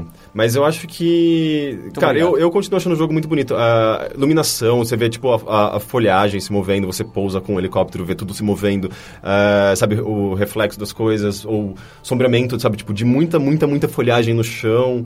Tudo isso me soa muito, sabe, toda essa coisa de iluminação, principalmente, é muito next gen pra mim, sabe? Eu tô achando bem bonito. Eu quero muito agora que eles façam a versão Blood Dragon do 4. Sabe, tipo, pegar... Não tô dizendo Blood Dragon 2. Pegar aquele cenário e, sei lá, põe uma hélice nas costas do seu personagem. E aí você pode voar pra onde você quiser. Eu gostei bastante de Blood Dragon. Eu também. Que trilha sonora, né? Trilha sonora é muito foda. Mas é isso, então. Você jogou mais alguma coisa, Rick? Não. São esses jogos que eu joguei bastante nos últimos dias. Ok, muito obrigado.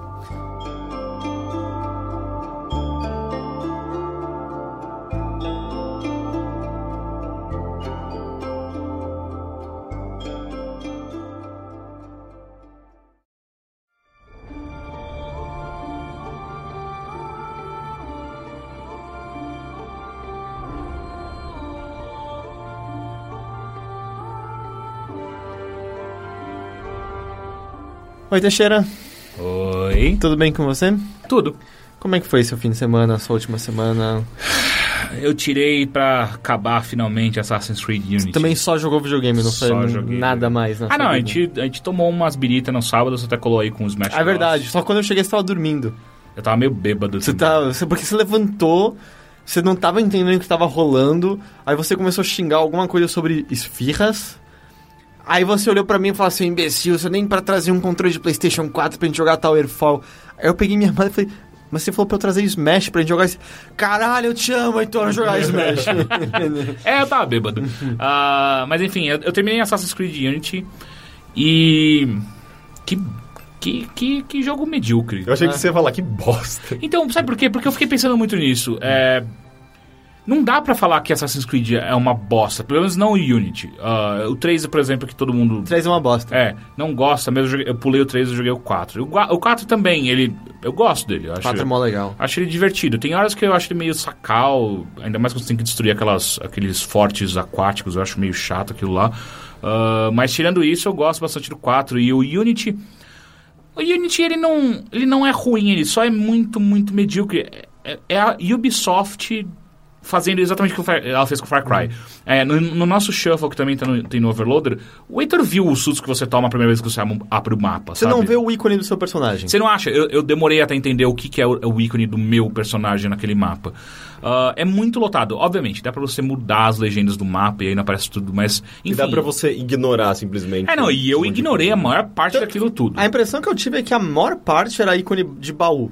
Que é dinheirinho. Sim, no Far Cry também tem. São os diamantezinhos. Mas sabe, tipo, por que você precisa mostrar isso? Deixa eu descobrir sozinho, sabe? Ou sei lá, me dá aquele negócio, deixa eu achar o mapa da área, se eu quero mesmo, eu vou atrás do mapa da área e aí, pum, aparece. Não, lá tá tudo aberto desde o começo já. É tipo assim, a Ubisoft virou nesse Assassin's e falou assim, vamos parar com esse bullshit de você ter que achar as penas ou achar os chantes e o caralho A4 e tá tudo liberado. Tudo lá, tudo sério? Não, vai. Graça Mas disso. isso já tava liberado, sei lá, desde o Brotherhood. Mas é muito estranho porque, tipo, é meio que... No Brotherhood as penas ficavam no mapa, no 2 que não ficavam. Eu não... Que era horrível. Acaba sendo... que as penas davam pra você? Mas acaba sendo um jogo sobre andar, né? Sim. Vou andar até ali, andar até aqui pra pegar isso, andar até ali. E assim, pra ser justo, pelo menos é muito bonito de você andar de um lado pro outro, porque aquele jogo é muito bonito. Mas eu não tô dizendo, não acho que justifica nada. Tanto que eu tenho vontade zero de jogar esse jogo. Mas... Eu vendo o Shuffle, eu acho lindo também, mas... Eu não quero jogar esse jogo. Porque, assim, ele parece que só melhora aquilo que eu não gostava nos outros Assassin's Creed. Que é, tipo, subir, descer, correr, perseguir. Mas não é isso que eu acho que eu quero ver em Assassin's Creed, sabe? Mais. Porque isso já foi feito de maneira Eu acho que, assim, eu acho que eles têm a Ubisoft, ela tem uma escolha bem pesada pra fazer pro próximo Assassin's Creed, sabe? Ou eles... desencanam completamente, e de verdade, assim, completamente da história, porque ela já não faz o menor sentido. Tipo, eles ignoraram praticamente completamente o que acontece no presente. É tudo no passado. Então, tudo bem. Então, Ubisoft desencana, então, do presente. Total. Faz como se fosse uma antologia. É tipo, você vai jogar como um assassino, sabe? Porque não faz mais sentido. Só atrasa um entendimento e ainda mais te provoca uma vontade de você querer saber mais sobre o presente que você não vai ter. Então é só chato. Você ainda se importa com o presente? Porque eu, na real, de certa maneira, eu quase que sempre achei que o maior erro de Assassin's Creed é o lance do Animus. Por mim, poderia ser tranquilamente só... Você controla assassinos através da história. E acabou, sabe? Não precisava de toda a besteira de memória genética. Na verdade, eu gostava bastante disso. Só que eu gostava do primeiro. Foi muito mal aproveitado, né? Muito eu achava no primeiro, eu achei quando a apresentação, eu falei, caralho, isso é muito style. É uma ideia legal. Muito legal, cara. Mas é que é uma ideia que já envelheceu, já não é tão legal na série, sabe? E eles não souberam trabalhar. Então as pessoas acho que estão ignorando. E eles mesmos estão ignorando. Porque ele acrescentou alguma coisa ao universo, a história do... Como é o nome desse? Unity. Cara, ele acrescentou que... Nada. Tipo, nada. O Desmond é mencionado, pelo menos? Não. Nem num arquivo... Não. Não. Assim, de boa. Menos. Esse jogo, a história dele tá tão ruim que eu não me dignei a começar a ler as coisas pra entender melhor o universo. Assim, porque boa parte do que você lê ali é sobre Paris durante a Revolução.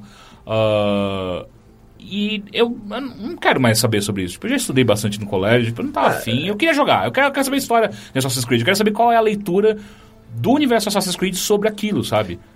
Eu não quero história real. Porque também, eu particularmente, eu sempre achei uma merda a história de Assassin's Creed, sabe? Eu sempre me interessei, na verdade, pelos jogos, justamente pela forma que ele recriava e como ele tentava encaixar alguma história ali, mas assim, tipo, já aproveitando o contexto da história, sabe, tipo, Mas ele parou de fazer isso na Renascença, nos Estados Unidos, na Revolução Francesa. Eu quero jogar Assassin's Creed pela Revolução Francesa e pela Paris e só, não quero história de Assassin's Creed. Pra mim tinha algo legal nas teorias conspiratórias de Sabe? Do 2 eu sentia. Então, essas grandes mentes através da história que todas tinham acesso àqueles pedaços do Éden e poderiam fazer muito bem ou muito mal. Era meio Nikola Tesla tinha a maçã.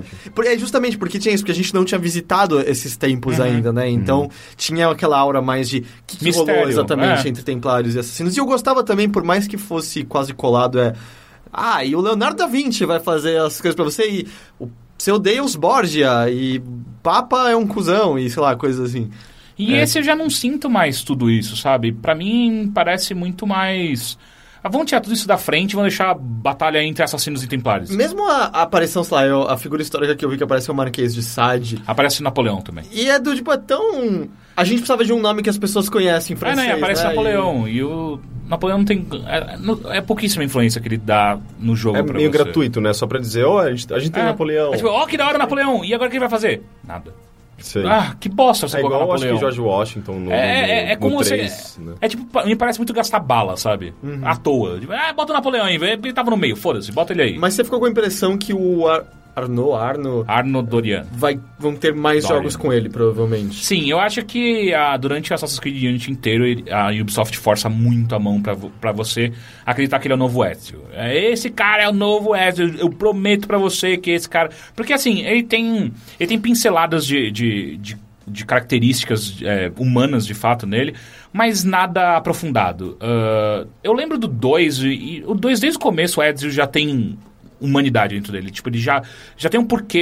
Ele tem um motivo muito especial de de virar um assassino, que é um motivo muito parecido com o do Arno, só que, ao mesmo tempo, ele abraça os ideais dos assassinos, enquanto o Arno tá pouco se fudendo, sabe? Essa é a real. O Arno tá ali, tipo, me dá as armas aí que eu vou foder uma galera aqui pra completar minha vingança. E é muito mesquinho, e ao mesmo tempo... É muito... É básico nesse nível, tipo, vingança pessoal. Sim. Não, é tanto que... No começo do jogo, tá? Isso não é spoiler. Eu sabia a premissa, mais ou menos, da história. Relaxa, eu não vou entrar em detalhes, mas... O Teixeira tava me contando meio sobre umas coisas final. Ele falou, então, e aí você vai atrás desse cara, porque, sei lá, você quer ir atrás dele. Eu falei, peraí, pra você ir atrás dele... Ele fez isso, né? Porque essa é a única coisa que ele pode fazer pra você querer fazer isso. É isso, sabe? É muito...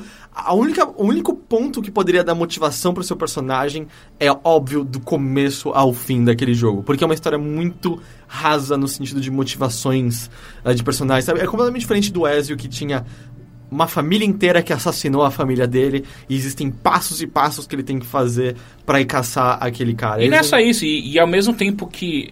Como você aborda vários anos da vida do Ezio, ao mesmo tempo os inimigos dele também crescem. Assim como ele cresce dentro dos assassinos, os inimigos dele ficam mais poderosos. Então tem um crescendo, sabe, da história. E o Arno não, é tipo assim... agora eu virei assassino. Só que essa é uma coisa, os assassinos são um bando de bundão. E de fato são. No Unity eles são... Cara, sério... Eu torcia pra acabar com a Ordem dos Assassinos. Eu sempre achei... Tem que destruir. Completamente vazio. Porque os templários claramente são mais legais nesse. Isso que é mais bizarro. Eu acho essa diferenciação tão imbecil, sabe? Tipo, é muita hipocrisia no 3, principalmente. Eles falavam, não, a gente luta por um mundo mais justo, matando todo mundo, né, do outro mundo. É tudo tão pobre, mal construído, que eu não... Assim, tipo, não, faz muito tempo que de novo, isso também não é spoiler, mas os templários, eles estão a favor da revolução na França. Uhum. Então, como que você vai contra isso? É meio esquisito. Por isso que ele foi considerado antirrevolucionário. Como que você vai contra a Revolução Francesa? Ela é o nascimento de um novo tipo de pensamento em todo o Ocidente, sabe? Como que você vai contra isso? E tem uma hora que você tá matando um templário e o cara fala... Você tá percebendo o que você tá fazendo? Tipo, a gente tá lutando pelo que vocês falam que vocês lutam, os assassinos estão atrás. E não tem um pingo de reflexão. E no 3 isso já aparecia. Tipo, cada templário que você matava, ele dava um pouco mais sobre o mundo. E você ficava, eu tô completamente errado, sabe? Eu tô cagando. Mas ao mesmo tempo... Mas ele deixa solto, né? Tipo, ele não fecha, não te dá uma lição. Ele não fala sobre moral, sabe? É simplesmente solto. E aí é engraçado porque no 1... Isso acontecia, que às vezes você matava alguém, o cara explicava os motivos, e peraí, eu não devia ter matado esse cara. E no 1 tem um motivo, exato, né? E no 1 tem um motivo, que aí no final você fala, eu tava fazendo merda de fato, saca? Mas nesse não, o Arno em nenhum segundo ele se questiona no papel dele na história. Em nenhum momento. Por mais que você esteja claramente matando figuras extremamente importantes pra história, e é óbvio isso, não tem como ele não perceber que ele tá fazendo isso. Ele não se questiona. É tipo, foda-se, eu só quero fazer minha vingança aqui. E é muito... E aí acontece, então... Assassin's Creed, pra mim, sempre foi um jogo... Ele não era de narrativa, nunca foi. Só que pra mim, a história sempre deu um sabor muito importante pra ele. Sempre deu um colorido muito mais legal. Porque a pura mecânica da Assassin's Creed sempre foi repetitiva. Sobe ali, faz a sincronização ali, depois pula e mata esse cara. Só que era muito inovador na época, né? De escalar aqueles prédios, ver as cidades. E o que eu sinto foi que também isso estava enjoando no 3 já. E no 4 eles conseguiram resgatar, tudo bem, não agradou a todos, mas, porra, não tem nenhum jogo como aquele que você controla um barco daquela maneira e tem que pensar estrategicamente. Mas tentar se calcar só nessas mecânicas hoje em dia, eu prefiro jogar Infamous, que eu viro um facho de luz e subo no prédio em 2 segundos e acabou.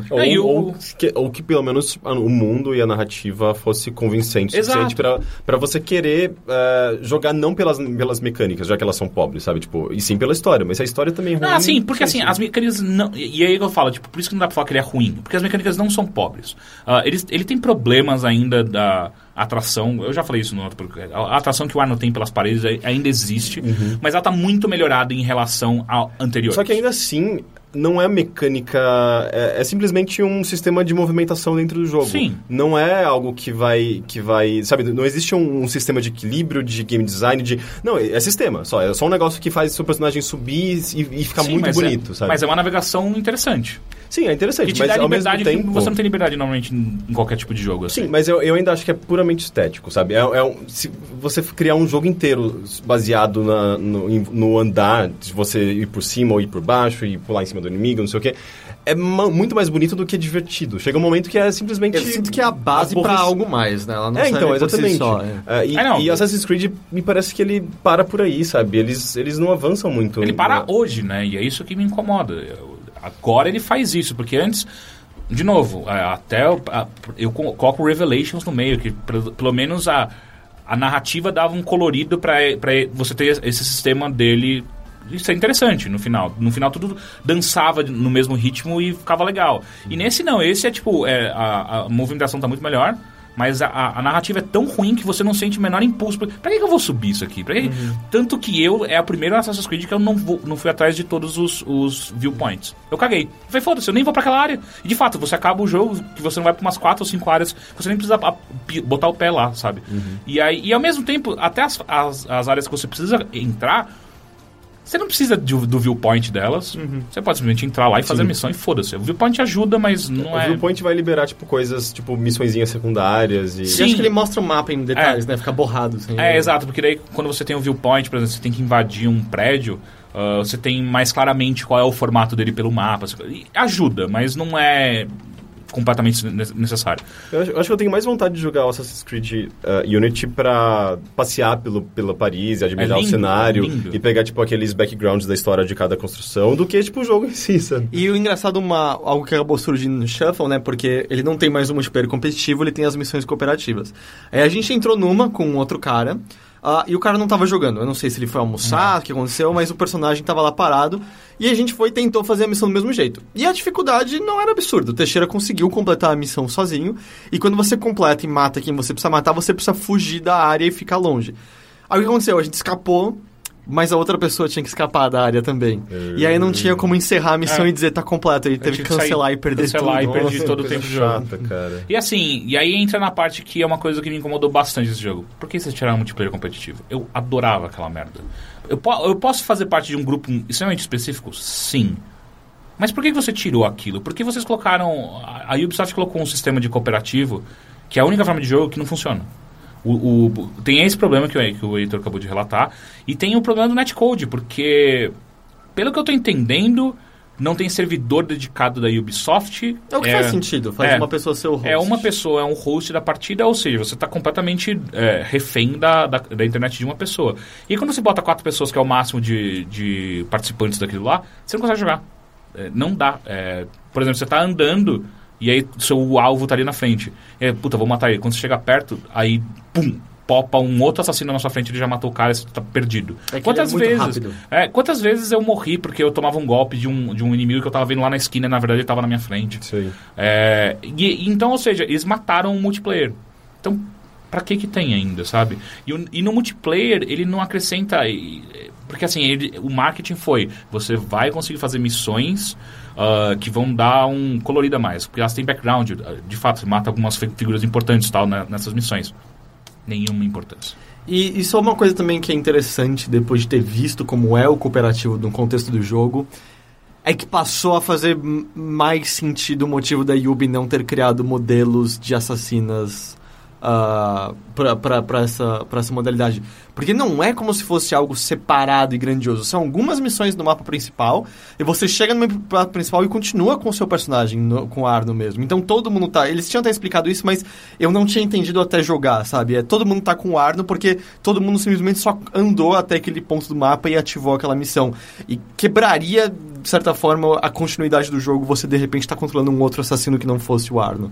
Então, pelo menos... Isso faz sentido, é menos escuro. Eles deviam só ter explicado melhor na época. E uma coisa que me incomodou muito nesse jogo são os loadings.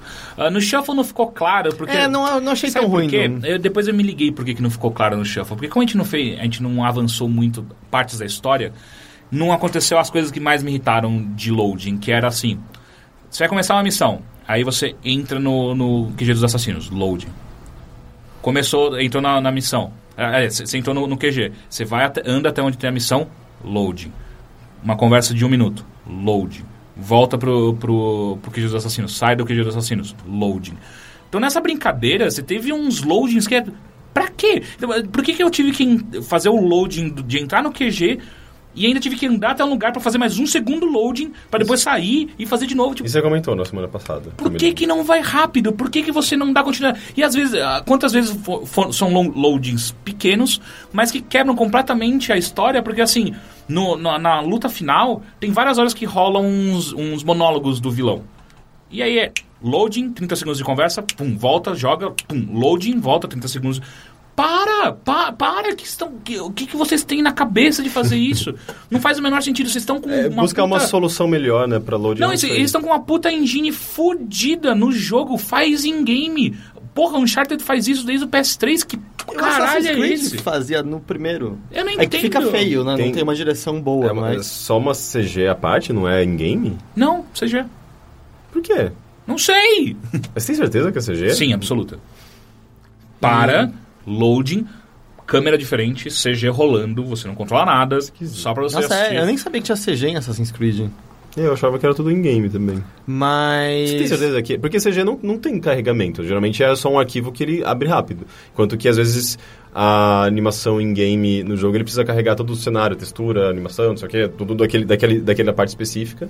E às vezes por isso que é... Pode ser isso, então. Mas de qualquer forma... não muda o fato. Quebra a continuidade do jogo. Mas estava falando do estado da Yubi com isso...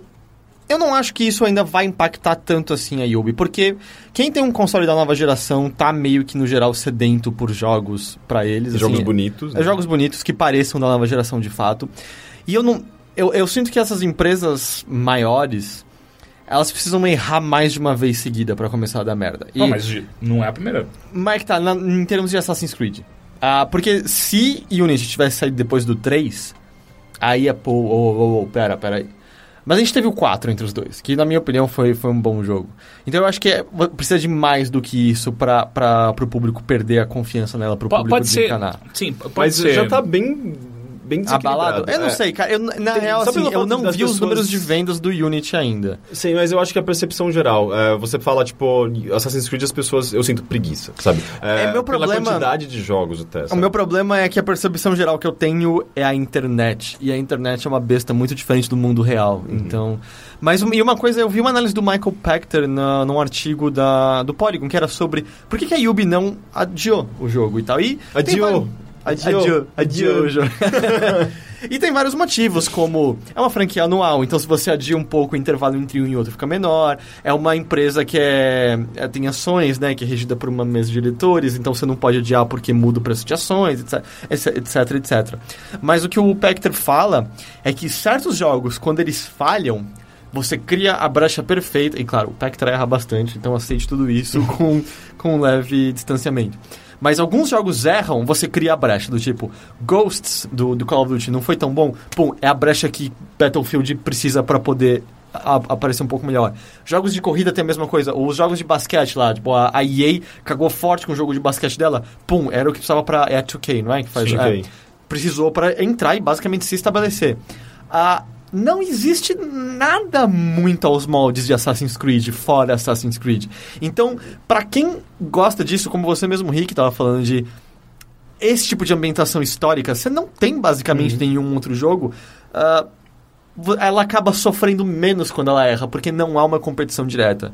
E quem sabe até seja interessante se diante disso surgir alguma competição direta, né? Porque competição é só você ver que, sei lá, FIFA continua mudando e aí esse ano tá todo mundo elogiando bastante o Pro Evolution Soccer e talvez isso crie um embate entre os dois, enquanto você vê que ninguém mais fala de Madden, né? Porque basicamente não tem mais competição e se estagnou. O lance impulsionar o outro, não tem ninguém impulsionando necessariamente Assassin's Creed, né? Por isso que ele se mantém nessa mesma... Mas ao mesmo tempo a Ubisoft, acho que ela nunca foi tão batida pela crítica com seus jogos do Assassin's. Mas ao mesmo tempo eu sinto que ela nunca foi tão grande. Eu acho que isso também pode ser. Não, porque eu tava vendo o relatório anual dela e ela tá batendo recordes de faturamento nesse ano. Porque Watch Dogs vendeu em água, o Assassin's deve estar bem. E o que eu fiquei espantado é que Far Cry veio. O que eu fiquei espantado teve os dois Assassins. Just Dance. Puta que pariu, Just Dance bota muito dinheiro. Mas teve os dois Assassins numa semana. Se eu não tô louco, foi na semana seguinte Far Cry. E aí semana que vem vai sair The Crew. Sim. São 4 jogos deles agora, assim, plá. E o The Crew parece interessante. Parece, eu quero jogar. Mas assim, obviamente, sem pensar do lado da diretoria da Ubisoft, eu acho que ela tinha que ficar um ano sem fazer Assassins. Eu acho que tinha que ser, ano que vem eles vão fazer um remaster de todos os Assassin's Creed pra nova geração. É um box gigante, assim eles ganham dinheiro com Assassin's Creed. 200 horas de tédio. Mas não, eu jogaria os 2, o 2, a 60 frames por 60 frames e sem problemas que eles tinham. Eu acho que eles podiam permitir que você pulasse ou andar pela cidade, sabe? Tipo, quer chegar daqui, a gente dá automático. Dá um helicóptero. Paga 99 centavos, você vai automático. Leonardo, quem você inventou um helicóptero? Porque assim, isso ia dar dinheiro pra ela no ano que vem e ainda mais tempo de desenvolvimento pro próximo Assassin's. Pra eles pararem, tipo, ok, vamos respirar um pouco aqui antes, porque... Vamos repensar essa série. Sabe? Porque, porra... Parar pra refletir. Mas você sabe que nesse momento agora você deve ter uns 5 Assassin's Creed sendo desenvolvidos para 2015, 2016, 2017. Porque assim, porque esse demorou 3 anos. Eu acho que então tem alguma equipe já trabalhando há 2. Eu acho que a pior merda que eles podem fazer é cagar no Assassin's Creed no Egito e no Japão. Tipo, eles fazendo isso, eles vão queimar muito feio. Porque são duas... No Japão, eles já falaram que eles não querem fazer no Japão. Porque é muito comum, é muito... é comum. Me fala qual é o último jogo que tem de ninja. Me fala... Todos os jogos japoneses. Não, cara. Ninja Gaiden. Yakuza, não, mas de verdade. O último que teve... Mystical Ninja, Starring Goemon. Tenchu. Não, tem o Yakuza do Pokken Rock. Na era feudal. Tem vários jogos. Pokken Rock é tão legal. Japonesa, tem muita coisa que fica por lá. Mas eu digo Triple A, cara. Eu acho que não tem, velho, uma coisa nesse nível, sabe? Nível Assassin's Creed. É muito comum ainda. Cara, sabe, eu não acho que ninguém recriou uma cidade do Japão como Assassin's Creed recriou outras cidades. Eu entendo Yakuza... Mas também é um ambiente muito diferente do que o Assassin's Creed. Sim, mas é que Assassin's Creed no tempo moderno. Eu quero Assassin's Creed no espaço. Eu também. Não. Sim. Eu prefiro... Eu gosto muito que Assassin's Creed tenha sido a série pra recriar ambientes históricos, sabe? Tipo... Porra, Japão feudal histórico não é foda? Mas aí que tá. Que jogo que recriou o renascimento daquela riqueza? Nenhum. Que jogo recriou agora, tipo, a Revolução Francesa... Revolução Francesa, sabe? Paris, sabe? Tipo, Assassin's Creed tá fazendo isso muito bem. Mas só que nisso se ele faz sei lá, Japão medieval, tem tantos e tantos jogos que já fizeram isso que sabe? Pra mim vai ser... Egito é um bagulho que eu ia adorar. Ia ser legal. Um tesão jogar ali. E se eles cagarem, eles continuarem nessa toada e cagarem, eles vão jogar fora, sabe? Pra quê? Então, não caga. Sei, é o que eu tô querendo dizer pra eles. Por favor, me escutem, não façam isso. Bem, mais alguma coisa sobre Assassin's Creed Unity? O final é muito ruim. É muito. Mas análise em breve no site, né? Sim, tô acostumado a finais ruins em Assassin's Creed. Lembra do 3? Mas a análise em breve no site, provavelmente ela vai estar no ar quando esse podcast estiver no ar? Provavelmente. Tá, e já tem Shuffle, como mencionamos. Sim. Só uma coisa boa. Eles não mencionaram mais sobre alienígenas. Eu gostei disso. Porque acabou no 3, basicamente, isso. Né? Eu não joguei o 3. O 3 encerrou o Desmond e a História do Futuro. Por isso que eles não mencionam mais. Mas só que... Os encerrou. Pieces of Eden, eles são de alienígenas. não são necessariamente alienígenas. São os precursores. Precursores, tá. Gente, eu não falo mais nada por causa de spoilers. Ah, mas peraí, isso é velho. Nem a gente nem falei o que aconteceu no 3. São precursores. Esses caras aparecem mais, hein, no Unity. Eu achei incrível.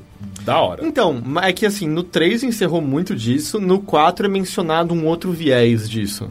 Aí o Unity eu não joguei. Tá. Ah, tem alienígenas no 4? Não exatamente, mas tem o lance daquele ser que é reencarnado de tempos em tempos. Sei. Que tem as memórias eternas. Aquela balela imbecil. É isso, que tem as memórias eternas, eles querem encontrar o observatório.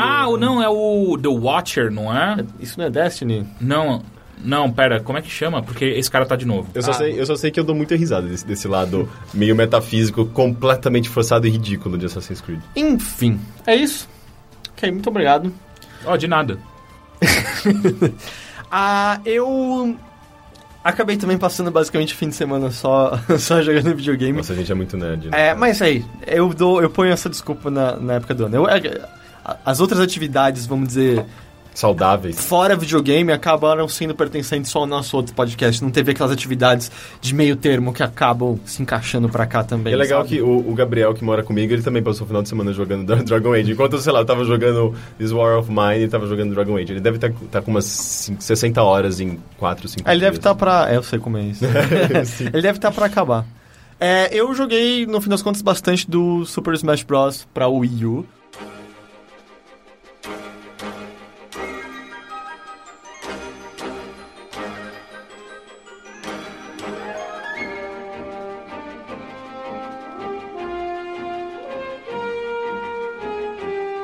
O jogo continua com atrasos aqui no Brasil, até onde eu sei não tem oficialmente nas lojas ainda, mas eu acabei comprando pelo eShop da Nintendo, porque eu queria jogar e eu não ligo mais pras caixinhas.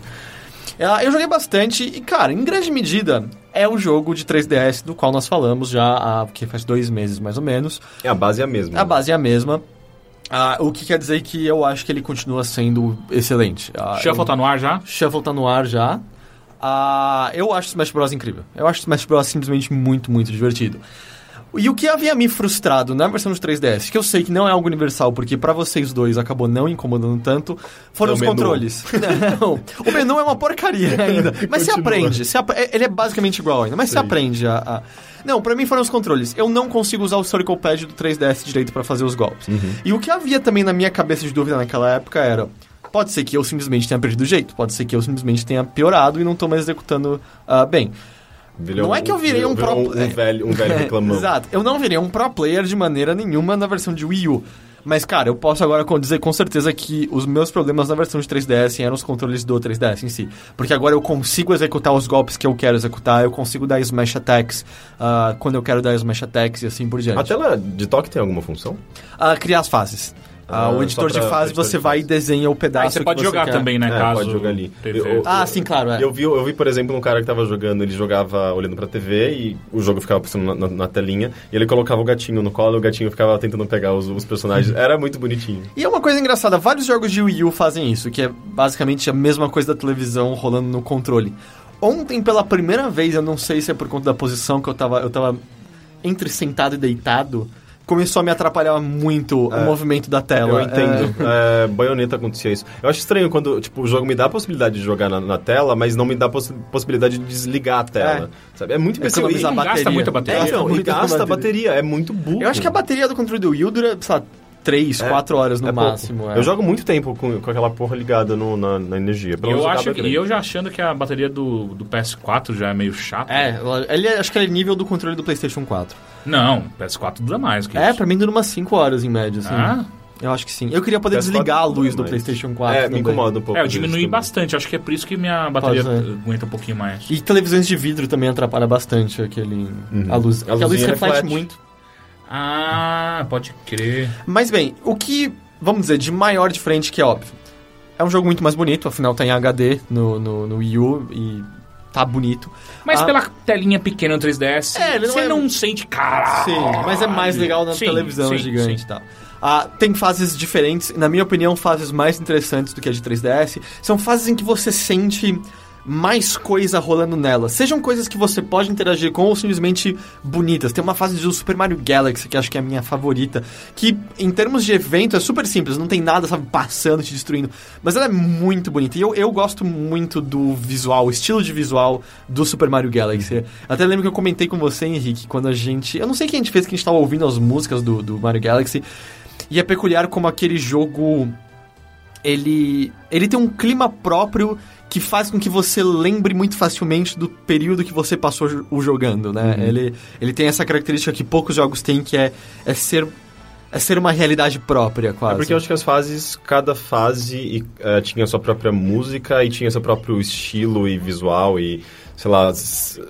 mood, sabe? E acabava te marcando. Clima, acho que clima é uma boa palavra. Sim, e como era um jogo, sei lá, muito bonito, a gente ficava já emocionado, talvez, e isso tá aí o outro, se ela Nintendo lançasse pra Wii U, Mario Galaxy 1 e 2 HD, na hora, jogava de novo tranquilo. Eu também. Mas tem aquelas fases que tem coisas legais que você cria há muito tempo, como tem uma fase que aparece o Ridley, né, o vilão de Metroid, e quem bater muito nele, ele começa a lutar do seu lado, o que é muito legal. Igual aquela merdinha daquele personagem do Earthbound. Né? Que até onde eu sei, essa fase não tem no Wii U, ou ao menos eu não a abri até agora. Sei, mas tem várias fases do 3DS que não estão não tem no Wii U. Tem uma fase nova do Wario, que é muito legal, que é do Game & Wario, que é uma mãe fica entrando no quarto pra observar o que você tá fazendo. Aquele minigame. Então. Que é aquele minigame que você é um garotinho que tem que jogar um 3DS, um Wii U, ou... Não, na verdade, ele tá jogando um Game Boy escondido na cama, só que ele devia estar dormindo. Então, quando a mãe aparece no quarto, você tem que fingir que você não tá jogando o jogo. E no jogo original, você tinha que jogar, tipo... Na hora de jogar o Game Boy, você tinha que jogar na tela olhando pra TV, do Gamepad. E pela tela da TV, você via se a porta tava abrindo ou não. Cara, é uns jogos muito malucos. Eu queria muito experimentar Então, nessa fase, você é pequenininho, você tá meio que atrás de uns livros, de uma televisão. E a fase vai limpando quanto mais tempo passa. Mudam os objetos. E também é aleatório os objetos que estão no começo dela cada vez que você joga. E aí a mãe entra e joga um olhar. E aí se você não tá escondido atrás deles, o olhar te pega e você toma muito dano. E sai voando. É bem legal. As novas fases do Star Fox estão muito, muito legais, muito bonitas. Finalmente não é mais aquela do 64. Mas é uma das melhores ainda. Eu acho um saco. Mas tem uma muito parecida, só que no espaço. Só que você vai trocando de naves. Tá muito bonito, tá muito legal. Eu gostei muito das novas fases. Tem as novas modalidades. Desde aquelas que agora você pode jogar de 2, você pode jogar o modo Classic, que é o que você vai passando por várias outras de 2.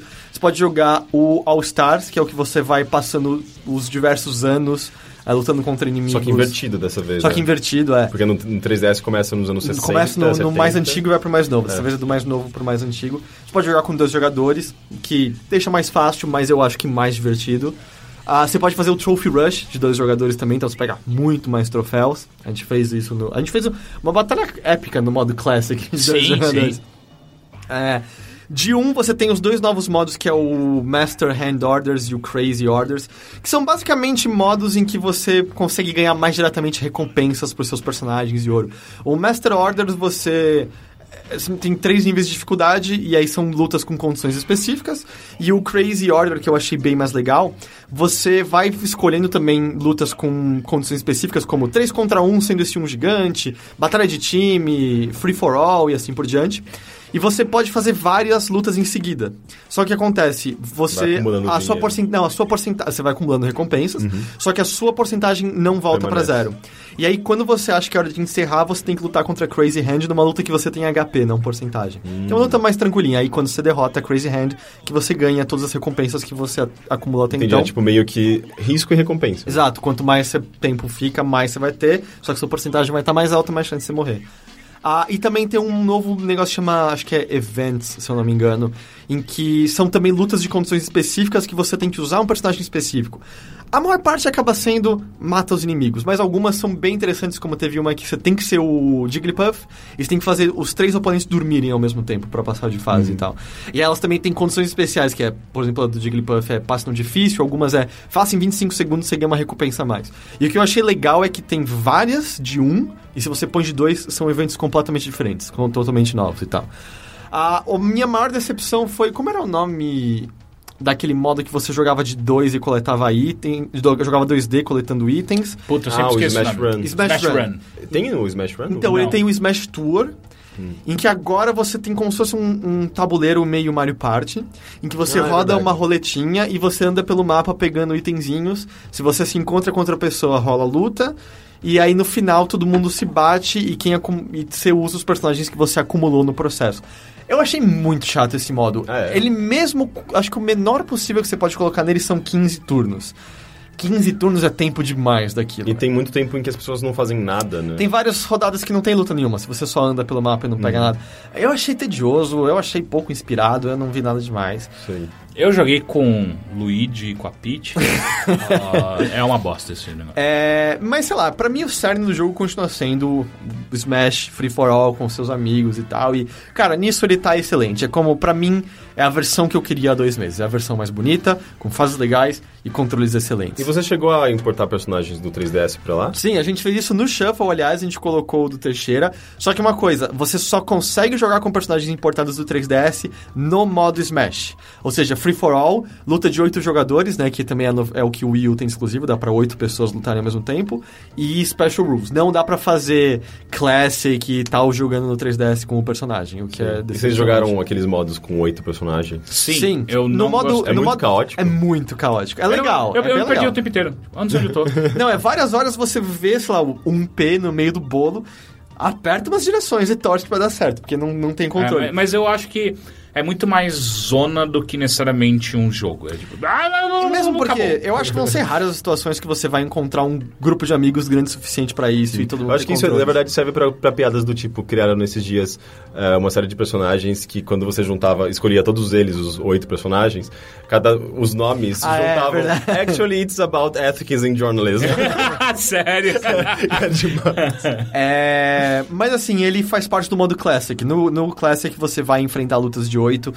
Elas são legais nesse contexto, sabe? Eu acho que funcionam. Coisas que ele não tem ainda. Quando você cria fases, não dá pra compartilhar as fases ainda pela internet e tal, o que limita o modo, né? Bastante. Mas por enquanto? Pelo que foi indicado, eventualmente ele vai ter a possibilidade de ser compartilhado pela internet, ou às vezes através de códigos QR, como foi em Pushmo, sabe? Eu espero que seja algo assim. Mas códigos sonoros. Que jogo que tinha um negócio de... Código sonoro? Você não lembra disso? De compartilhar fases por códigos sonoros? Não lembro disso. Eu não lembro. Acho que era algum jogo do 3DS... o Bangayo do 3DS. Você podia criar fases e você podia, por exemplo... Pra você levar essa fase pro jogo do seu amigo, você tinha que colocar o 3DS perto do 3DS dele, ele entrava no modo de receber, você entrava no modo de enviar, dele fazia uns... E daí, tipo, ele pegava ele, por som, ele gerava a fase no outro videogame, cara. Era muito mágico. É que nem gravar os barulhos de orelhão e conseguir fazer ligação interurbana de graça, sabe? Barulho de... Aqueles tu. Se você gravasse, botasse, dava pra fazer interurbana. Tinha um esquema. Caralho. Acho que em orelhões mais antigos, mas tinha, porque ele reconhecia por tom e tal. Saquei. Que absurdo. Mas é isso. Jogando online. Não dá pra jogar de 8 pessoas online. Só 4? Só 4 é o máximo. Você tem até, sabe, a distinção. Eu acho que a distinção tava no 3DS também, que é diversão ou... For fun ou for glory. For glory. É mesmo esquema. Minha experiência com online, bastante lag. Jogando com 4 pessoas, ele tem picos de lag, sabe? Às vezes tá meio normal, tem aquele leve atraso que todo jogo online acaba tendo. De repente ele enlerda bastante, às vezes volta, enlerda, aí às vezes congela. Eu cheguei a jogar com cabo ligado, e aí você vai falar, mas não tem ligação de Ethernet no Wii U. É só Wi-Fi. Eu tenho o adaptador de LAN, eu tinha no Wii. Eu esqueci, eu liguei com cabo, melhorou um pouco a situação. Ainda assim, longe do ideal. O peculiar. Muitas pessoas estão elogiando do jogo ser completamente liso e lindo no online. E que é engraçado, assim, Mario Kart 8, eu nunca tive um problema jogando online. Verdade. Perfeito. Muitas pessoas estão dizendo que pra elas tá liso, enquanto outras pessoas também falam...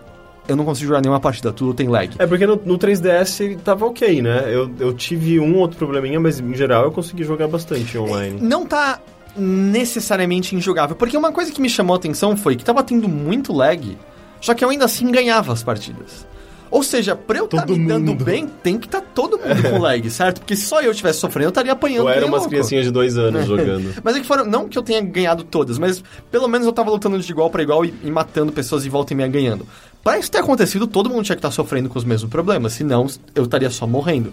Então eu achei isso engraçado. Mas bastante gente falando que tá tudo ok, não é meu caso, sinto muito. Mas algumas pessoas falando, aí, eu só pego com lag. Aí eu entrei pra jogar 1 contra 1 pra ver se melhorava, afinal é muito determinado pela conexão de cada pessoa. No 1 contra 1 tá bem melhor. A única coisa é que no 1 contra 1 você tem que entrar no For Glory, né? E aí é o modo sem itens, Sim. Final Stage, né? Só lugar bem reto. específico, né? Você não consegue explorar... E aí são as pessoas tentando jogar for reals, né? E o que acontece é que, assim, são pessoas tentando jogar bem, nem todas jogam bem, tanto que eu consegui ganhar algumas Metade partidas. delas com o... Como chama o boxeador? Com o Little Mac? Não vi ninguém com o Little Mac. Sério? Não tá rolando aquele fenômeno que aconteceu no 3DS de muita gente jogando com o Little Mac e as pessoas se suicidando porque... Usavam pra frente B e caía. Porque ele era muito forte e difícil de matar e as pessoas se recusavam a jogar. Eu não sabia. Tava rolando mas... isso. O Little Mac recupera tão mal. Mas ele tem... É que ele tem o KO dele que é chato. As pessoas estavam considerando ele muito desequilibrado e meio que como... manifestação, elas estavam se matando nessas partidas. Cara, os que eu mais vi bastante Pac-Man. Pac-Man é muito, muito forte. É bastante... Lucina é a que parece o Marth, né? Eu tenho usado ela bastante, eu gosto dela. Vejo bons Capitão Falcon, que é o que eu uso também. Eu acho... Shulk eu vejo também com uma certa frequência, mas são esses que eu mais vi até agora. Tipo, nunca vi Bowser, nunca vi Yoshi, nunca vi Mario, Luigi. Porra, e o... Nunca vi Link, Zelda, Ganondorf. Como é que chama o cachorro, caralho? O Duck Hunt. Duck Hunt eu vi uma vez. Eu acho ele muito é muito legal. Style, cara, o estilo de jogo dele. Mas daí, então, se você destravou tudo... Se você destravou tudo no 3DS, você já consegue abrir tudo na mesma hora no Wii. Cara, eu fui jogando no começo e fui destravando tudo de novo. Eu nem tentou? Não há uma opção de interligar o 3DS no seu jogo. Lógico que tem. Não assim, tipo, leve o seu save. É o que a gente fez. Você, tipo, conecta, pode usar o 3DS como controle e levar o seu Mi e os personagens que você modificou, né? Mudou os especiais e tal, pro modo Smash, mas você não tem como levar. E os personagens que você destravou no 3DS, modificou e ainda não destravou no Wii U. Tudo bem, dá pra usar. Mas você vai jogar só no modo Smash, você não vai levar... Tanto que no online você encontra personagens que você não destravou ainda e tal. E uma coisa também legal, eles mudaram a ordem e os personagens são destravados. Tipo, Baby Bowser já vem destravado no Wii U, Ganondorf já vem destravado no Wii U, e assim por diante. E você vai poder jogar com o Mewtwo, que inveja. Mas também porque eu tenho o jogo, então... Mas então, aí eu fui jogar 1 contra 1. E aí é aquele negócio jogando mais sério, né? Que é muita esquiva, muito agarrão, corridinha de um lado pro outro, pulinhos baixos. Meu Deus, como esse jogo é chato se jogado, entre aspas, seriamente. Eu gosto, eu acho muito legal. No 3DS eu adorava o modo one-on-one. Toda a graça vai embora. Eu quase dormi jogando. Eu gosto da bagunça. 4 pessoas e tem explosão de todo lado. Sem ofensa pra quem curte Smash competitivo, mas não é pra mim, tá ligado? Fica muito chato. Não, mas eu acho legal, porque tipo, é muito mais uma habilidade crua, sabe? Eu acho bem divertido. Exato, eu quero 2 pessoas se batendo, não verem que eu tô chegando e chegar na joelhada e levar os 2. É isso que eu gosto em Smash Bros.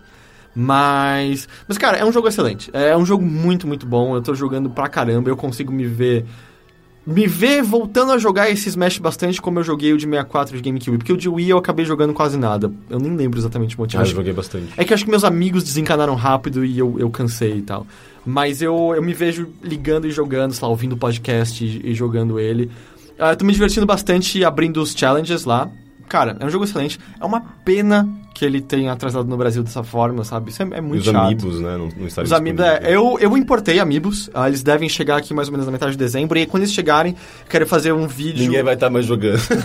Não, eu queria fazer um vídeo, aí a gente dá uma olhada assim... vídeo de aceitação, né? Ou um vídeo funções Amiibo, sabe? Ver o Amiibo no Mario Kart, no Hyrule Warriors... Amiibo é coisa... Pra se importar... Direto dos Estados Unidos. Foi tipo a piada que eu fiz pra uma pessoa no Twitter quando anunciaram os Amiibos do Sonic. E aí eu respondi pra ele: o Sonic é o meu amiibo. O Sonic é o meu herói. Daí continua. E aí a dancinha. Mas, cara, é um ótimo. O Sonic, que personagem bosta, hein? Eu gosto dele. No Smash, ele é legal. Eu gosto de personagens rápidos no Smash. Então, eu acho eu acho que ele tem um problema muito sério quando você dá o dash. O dash não, né? A bolinha dele. Puta, até você recuperar, você voltar pra luta aí. Você tem que saber usar, né? É igual quando você pega quando você pega a bala, né? O item, a bala. O Bullet Bill lá. O Bullet Bill. Porra, pra você acertar o timing certo pra você sair daquela merda e não morrer sozinho, né? Mas, grande surpresa, Smash Bros. É um ótimo jogo, sabe? Eu continuo adorando, eu continuo achando muito divertido. E espero que chegue logo às lojas aqui no Brasil, porque é realmente muito legal, mas... Comprem no eShop, pela loja americana. Tem que fazer o esqueminha da loja americana, que é meio complicado, você sabe? Por que é complicado? Botar um endereço dos Estados Unidos. Se você tiver uma conta no 3DS, se tiver Nintendo Club, tiver o eShop e Nintendo Network... Cara, é um rolo. Assim, eu nem me proponho a explicar como funciona, porque é melhor você pegar um tutorial. O que acabou rolando comigo foi que o meu 3DS ficou preso nos Estados Unidos agora. E aí eu só consigo usar cartão pré-pago. Ficou preso nos Estados Unidos. Ele tá deportado. E aí eu só consigo usar cartão... toda a minha grana, eu tô usar cartão pré-pago e tal. Mas foi isso que eu joguei. Vamos então pras notícias.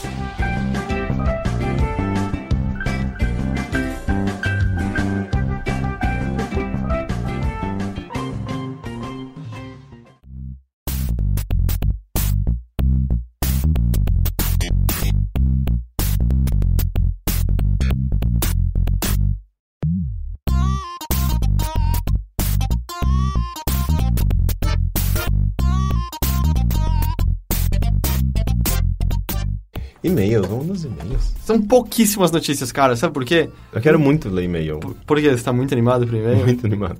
Pior que tem ótimos e-mails essa semana. Eu sabia. Olha, é uma coisa engraçada dos e-mails. Meu celular podia cooperar, ok?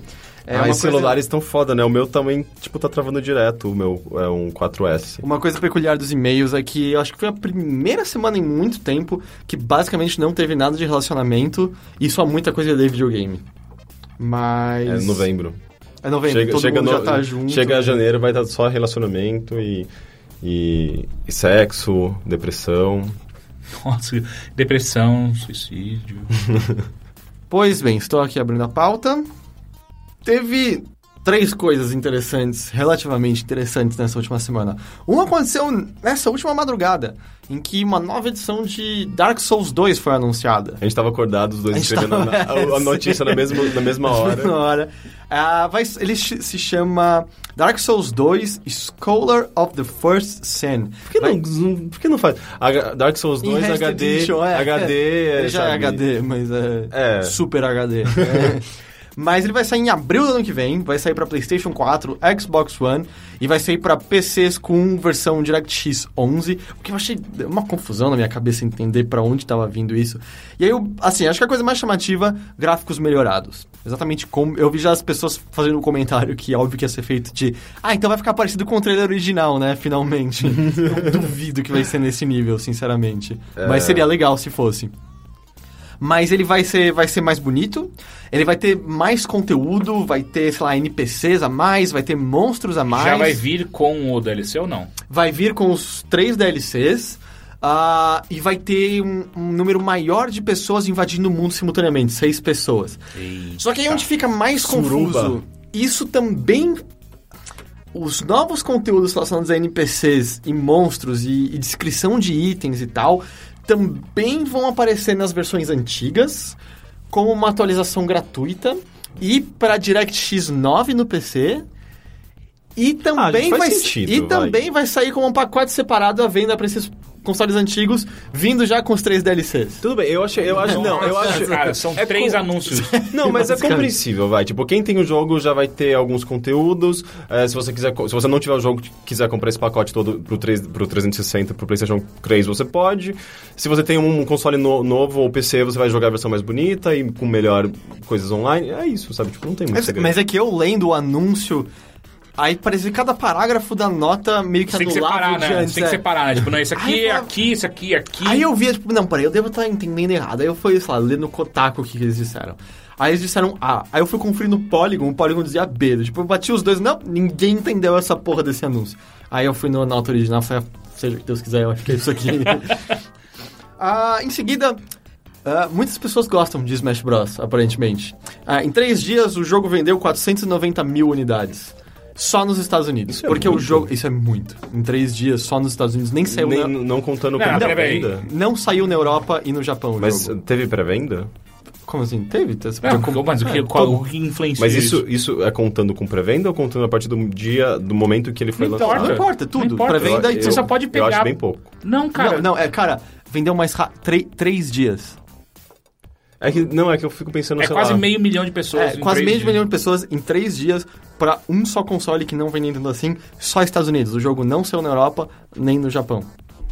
É bastante gente. Ok, vou dar um comparativo. Mario Kart 8 vendeu bem? Ele vendeu mais do que Mario Kart nos primeiros 3 dias. Tá. É o jogo mais rápido, que vendeu mais rápido no Wii U até agora. É muita coisa, cara. Jogo, né? É o único jogo. Em defesa... o último número desse tipo que eu lembro foi o World of Warcraft. O World of Warcraft não vai ver Call of Duty, sabe, também. Não dá pra comparar, mas... Quantos aparelhos rodam o negócio, sabe? O World of Warcraft roda em qualquer computador. E tem o preço também e outros fatores e assim por diante. É a comunidade que já Mas, existe. cara, é um número impressionante. Pode ser que, sabe, a Nintendo pelo menos dando bem nesse fim de ano, mas é engraçado que a própria Nintendo falou, é só o começo, tem muita coisa a ser feita.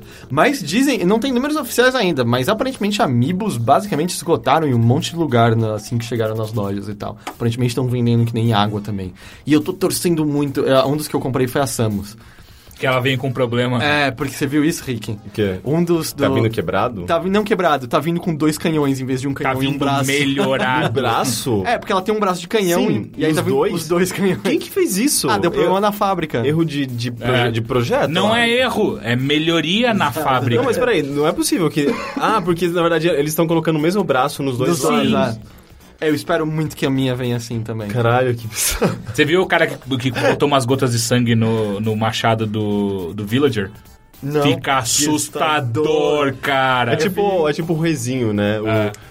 Da SB Games, que tinha aquele mascote que tinha um olhar bizarro. Sim. Algumas pessoas pintaram a Samus pra virar Dark Samus, ficou da hora também.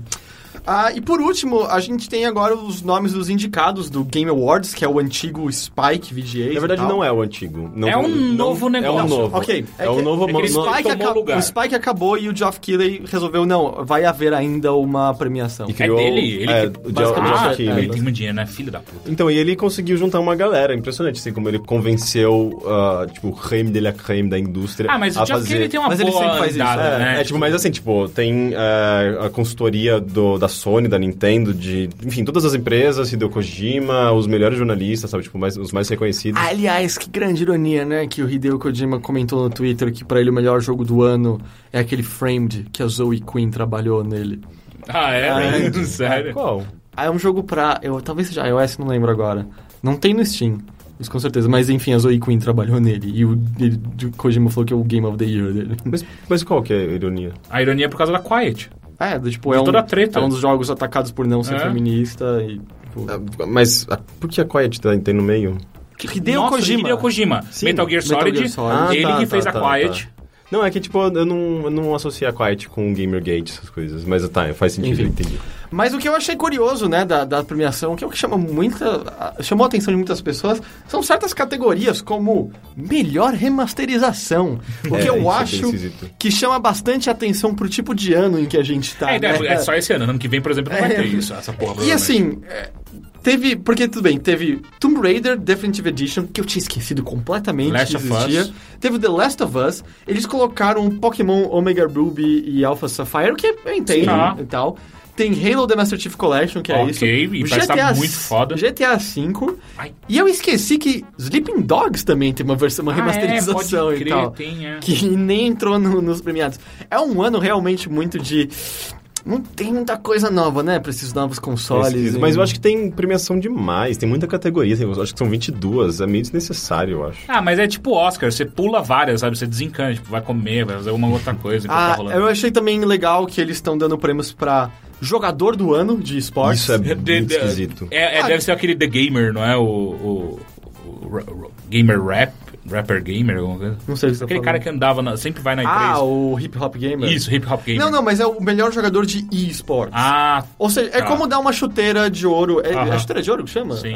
Do melhor, sei lá, é como premiar o melhor jogador de futebol. Rola. Mas então é esquisito. Mas é bem foda, porque você vai comprar. Como você vai comprar o Daigo com. Esse que é o bizarro, porque cada um é de uma categoria. Tem um cara de League of Legends, um de Dota 2, um de Hearthstone, Nossa, um de não faz Counter-Strike sentido. e um de Call of Duty. E outra, por que isso tá numa premiação de... Sabe, que deveria ser da indústria dos jogos? Aí tá, não, misturar tudo peraí, de uma você vez que tá só. presumindo isso. É uma nova premiação, ele dá o caráter que ele quiser pra ela. Eu Mas acho... ele tá enfiando muita coisa ao mesmo Aí tá, tempo. eu acho bem legal que Eu esse só acho que caráter. não faz sentido comparar essas coisas. Eu não tipo vejo você falar assim, como premiar. vou dar uma chuteira de ouro pra essa jogadora de vôlei. Tipo, Não dizer faz como que sentido. se um jogador de vôlei ou de futebol foi melhor que o outro. Não dá. Mas eu acho muito legal botar essa esfera que é muito importante pra jogos e basicamente não tem esse reconhecimento. Da mesma maneira como eu acho que, sei lá, você poderia escolher ou premiar o melhor jogo de esportes ou, sei lá, a melhor tendência do momento de esportes, mas por que o jogador? Não é um evento... Então por que vai premiar o Jeff Gertzman, por exemplo? A gente vai chegar nisso já. Tá. Por quê? Não Então, faz a sentido, gente vai então. chegar nisso. Mas então, e eu gostei que além de jogador, eles também têm de equipe. Então tem, sei lá, Samsung White, tem o Evil Geniuses, etc, etc. Alguma coreana vai ganhar? Tem isso que eu achei legal. Eu também nem coloquei aqui, mas ele também tá dando prêmio pra, sei lá, vídeo, ou melhor, sei lá, peça relacionada a games mais legal, que tem o rap de tal jogo feito. Assim. Isso é legal. É basicamente Vídeo dando... de YouTube. É basicamente dando prêmio pra um vídeo de YouTube. Isso eu acho Não, peraí. esquisitíssimo Isso também. daí é produzido por usuário ou por empresa? Usuário. Qualquer pessoa. Não, aí é bizarro. É tipo assim, pega aquele vídeo que foi compartilhado, foi viral. Ele tipo, sei lá, ele tá concorrendo a um prêmio tipo numa fazer um premiação prêmio de game. YouTube, sabe? É bizarro. E aí que tá, por isso que isso tá esse soando é bizarro, esquisito. o outro eu não acho. Mas tudo isso tá soando esquisito pra mim, sabe? Mas aí, esse eu acho esquisito. Canal gamer mais popular. Que porra Porque é essa? o lance é que assim, eu entendo meio que a veia... PewDiePie vai ganhar. Aí tá, tem o isso? Total Biscuit, tem esse Stamp Longhead, não sei quem é, tem esse Evan Vanos Fong, só que tem o PewDiePie. Cara, o PewDiePie manda um tweet pra comunidade dele, ele vai ganhar de qualquer um. É simples assim, por ser por voto popular e Me tal. parece que é não tipo... tem como. Porque, sabe, faz um YouPix dos games, mas você tá juntando tudo no mesmo saco, tá ficando A muito impressão esquisito. que eu tenho é que é basicamente pra chamar a atenção desse público. Porque se o público do PewDiePie entra no site do Game Awards pra votar nele, você já tá com muitos views naquele site, você ganha mais força em números, em relatórios. E aí, mas o que eu gostei é que entre esses caras, tipo, é o PewDiePie, o Total Biscuit, o Evan Vanos Fong, e aí você tem no meio Jeff Gertzman. Eu não sei, eu tenho aquela impressão de, sabe, você tenta agradar todo mundo, não agrada ninguém, sabe? Calma, é cedo. E aí, por último, eu só queria comentar que eles têm a categoria de jogo do ano, e os indicados são Bayonetta 2, Ok. Dark Souls 2, Dragon Age Inquisition, Ok. Hearthstone Heroes of Warcraft What? e Middle-earth Shadow of Mordor. Daí, tipo, eu acho que você eles fica pegaram pensando, será? pesado com Hearthstone no meio. Eu também acho esquisito. Porque assim, ele é um dos jogos mais jogados do mundo, por causa dele ser free, ele tá aparecido no iOS e apresenta todos quanto é canto e tal. Mas relevância então, de narrativa, quando linguagem você coloca- ou tecnológico. Você coloca ele comparando com Dark Souls. Eu diria que assim, tem 3 jogos nessa lista que potencialmente estarão na minha lista de 10 melhores jogos deste ano. Mas ainda assim, é uma escolha peculiar. Assim, Eu acho esquisitíssimo. É meio que, tipo, dá a Vamos pegar impressão um de cada que... tipo. Mas foi votação dos críticos que fazem parte, né? Sim. Então, Mas a impressão que é meio... Talvez esse ano não tenha sido tão bom, assim. eu garanto que esse ano não foi tão bom Não, assim. não foi. Teve jogos excelentes. Mas eu Se acho você que eu comparar tenho- com 2011, eu acho que eu tenho uma 2012. noção bem clara do Não tem um jogo indie aí no meio, sabe? Isso é esquisitíssimo. Tem uma categoria de jogos indie. Você mas- quer saber quais são? Sim, mas... O mas eu não Broken gosto Age dessa parte separação. 1. Nossa. Tipo, Que começou errado. esse é o lance. Assim, eu não sei de cabeça todos os jogos indies que saíram esse ano, mas o Broken Age é um dos melhores não deles. deveria estar nessa lista, cara. Eu acho que tem o Monument Valley, Que é ok, eu acho muito bom. Eu acho mais bonito que legal. Talvez, mas ainda assim, eu acho ele... Shovel ele Knight, que é incrível, sim, incrível. eu acho que vale. Transistor, eu particularmente não sou muito fã. Eu não colocaria E também The nessa Vanishing lista. of Ethan Carter, que eu não Eu não joguei. joguei. ainda. Puta que Eu quero pariu, eu muito posso jogar. jogar agora com o A gente computador. vai fazer um vídeo antes do ano acabar desse A jogo. gente tem esse jogo? Sim. Sim. Tá na conta de quem? Eu quero jogar. Tá na minha. Eu acho que você tem Family Charmel, não tem? Eu acho que eu tenho. Eu sempre quis jogar. Eu pedi pra eles enviarem, eles nunca mandaram pra Eles mim. mandaram pra mim, é assim É. que eu tenho. Vai ver que foi isso. Mas é isso então de notícias. E então vamos pros e-mails.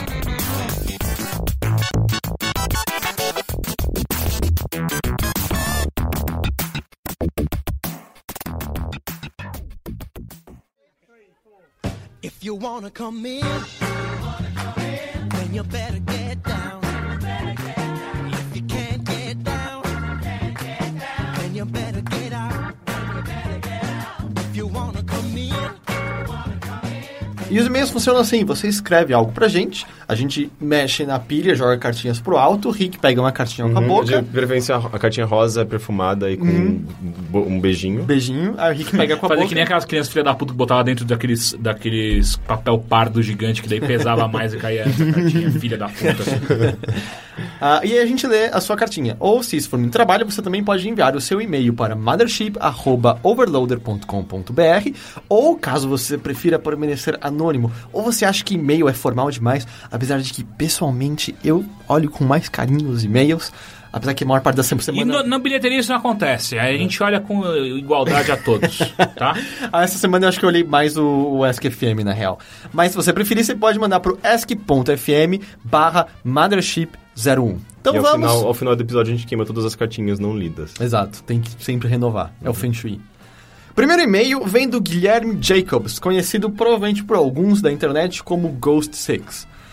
Ele manda uma dúvida muito pertinente, uma dúvida que eu acho que assola o homem há alguns séculos, pelo menos.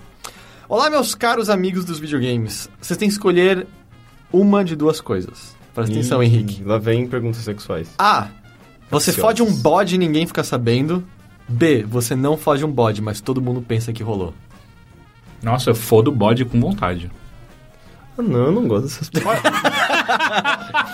Essas perguntas são imbecis, elas não fazem menor relevância na minha Eu ponderei vida. muito sobre Você essa ponderou? pergunta. Eu ponderei. Eu não sei. Por quê? Porque, em parte, eu ponderei como o Teixeira me julgaria. E o que eu pensei foi... Talvez a pior coisa que eu vou passar na minha vida foi se o Teixeira tiver motivos pra acreditar que eu comi um bode. Eu acho que a gente nunca ia superar isso entre a gente. Provavelmente não. E aí, ao mesmo tempo, eu pensei... Eu acho que eu convivo com coisas piores do que ter comido um bode.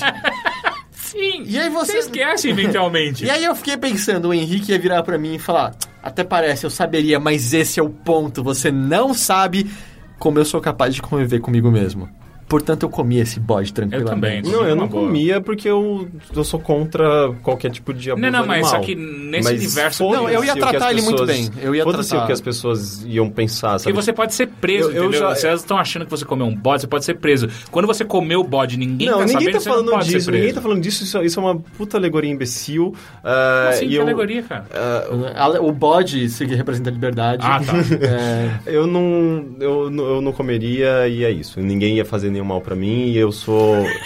Ele é Deus, né? Ele chega... Não, ó, a história é o seguinte, tá? Eu não comi e nada aconteceu, Eu vou te beleza? dizer o que tá rolando aqui. Ele comeu. Ele comeu, ele tá com vergonha na pergunta porque ele já transou com bode em algum momento da sua vida. E a pergunta se tornou Osasco é um lugar realidade. muito estranho, né? Assim, muitos Dá pra bodes fazer lá. coisa. Inclusive, eu sempre quis conhecer um bode novinho.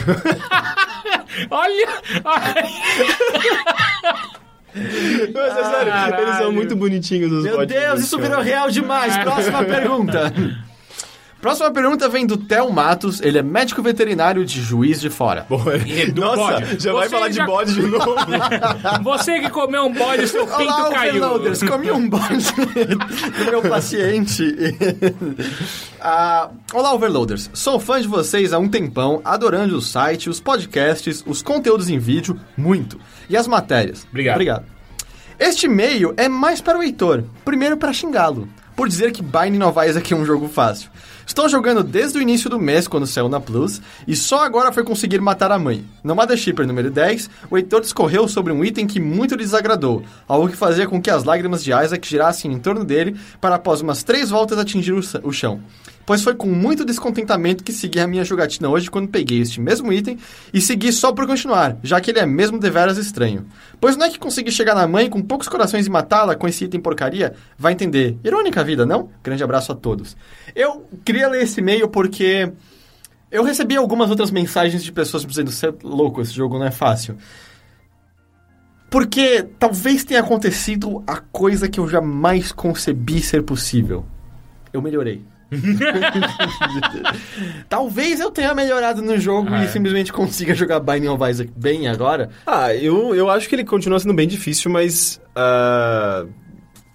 Depende muito, né? Tem momentos em que, como ele é muito aleatório, tem horas que você simplesmente é sortudo, sabe? E você tem que saber jogar também. Tem muita gente que joga Binding of Isaac achando que sabe jogar e não sabe as estratégias básicas para conseguir mais dinheiro, para conseguir, sabe, converter itens. Eu não sei. Então, sim, é um jogo que você... Mesmo se você jogar várias vezes, tem muita coisa que você acaba deixando passar sem querer. Mas assim, eu... Pelo menos era um fim de semana que eu tava muito na zona, sabe? What? Na zona, in the zone. Você tava não no distrito da luz vermelha. Na Love Story. Você jogou Binding of Isaac na Love Story. Porque, basicamente, 9 de 10 vezes que eu joguei, eu terminei. Tipo, eu tava sempre conseguindo. Tanto que eu quase nem joguei Call of Duty naquele fim de semana, porque eu queria... Eu tô continuar. com saudades de Binding of Isaac. Mas, sei lá, às vezes eu tive muita sorte no fim de semana, vai saber. Mas, enfim, talvez haja uma possibilidade você tenha melhorado. de que eu tenha aprimorado o que importa é que esse jogo é foda. É verdade. A próxima pergunta vem do Bruno Santos. Olá, Mothershipenses. Assassin's Creed Unity está sendo uma decepção. Principalmente porque eu não consigo jogar essa merda. Acreditei ter baixado na PSN o jogo no dia do lançamento. Até hoje não consegui jogar a terceira missão porque o jogo não está instalado. Qual foi minha surpresa ao perceber que o download não passa dos 4 GB? Já tentei de tudo sem sucesso. Eu sempre fui atrasado no mundo dos games, por conta de falta de tempo, costumo jogar os lançamentos de hoje, pelo menos com 1 ano de atraso. E a minha quebra desse padrão só me trouxe decepção. Como vocês conseguem lidar com esse esquema do mercado atual de costumeiramente nos encher de frustrações nos primeiros meses dos seus lançamentos? Bugs e mais bugs, atualizações infinitas. O mercado não está, abre aspas, excêntrico nessa ânsia de lançar rapidamente os jogos? Abraços.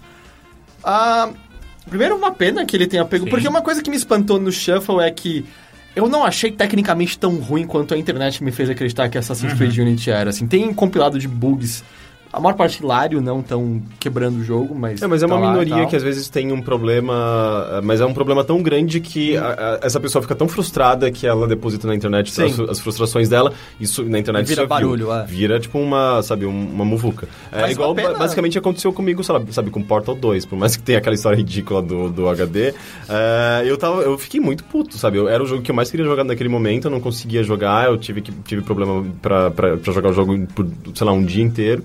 E eu comentava também, sabe? Tipo, que merda, sabe? Isso acaba sendo, sabe, vocal. Porque, tipo, é uma frustração pra um negócio de uma grande expectativa, sabe? Mas ainda assim, o problema que ele tá encontrando é pior, porque ele não consegue nem jogar. Talvez, eu não sei se já tentou desinstalar e reinstalar tudo, eu imagino que essa altura já, né, e tal. Mas que porcaria que isso esteja rolando. Sobre a questão dos bugs, assim, desde que jogos passaram a ter acesso à internet até nos consoles, me parece muito claro que eles têm muito mais problemas. Desde que patch do dia 1 virou algo que não é esquisito, é muito comum jogos simplesmente terem mais bugs do que eles tinham antigamente, assim, porque em parte você pode botar na sua planilha, né, de tempo que você pode passar desenvolvendo esse jogo, ser até depois dos discos terem sido prensados e chegado às lojas. O lance só que eu discordo quando você fala de como a gente lida com essa decepção e tal, é que cara, não são todos os jogos que chegam nesse nível, assim. Aliás, é muito comum que a maior parte dos jogos eu diria que eu jogo sem bug nenhum, assim. Ou bugs mínimos que não Mas sempre incomodam. tem o lance do patch do Day One, que é muito chato. Às vezes você só quer jogar e ele tem aquela instalação. Demora, às vezes, pra você ter a experiência finalmente. Ou o próprio lance do DRM, sabe? Tipo, você ter que logar em alguma coisa. Me parece que, sabe, tipo, eu joguei Far Cry, eu não tive nenhum problema com isso, sabe? Se eu estivesse jogando no PC, talvez eu tivesse que logar na Uplay e fazer aquelas paradas chatas. Mas... se bem que a gente teve aquele problema uma hora, né? Pra fazer o shuffle, a gente tava fazer baixando... uma atualização a mais. Teve um download. Mas eu acho que é um negócio que, com a internet mais rápida e os próprios consoles mais adaptados com isso, a gente vai... Não sei se eliminar completamente esse problema, mas eu acho que eles vão ser um pouco menos, sabe, uma barreira menor. Sabe, eu acho que eles vão ser cada vez mais comuns. Né? Será? Eu acho que é um problema, só não acho que é um problema tão sério o tempo inteiro.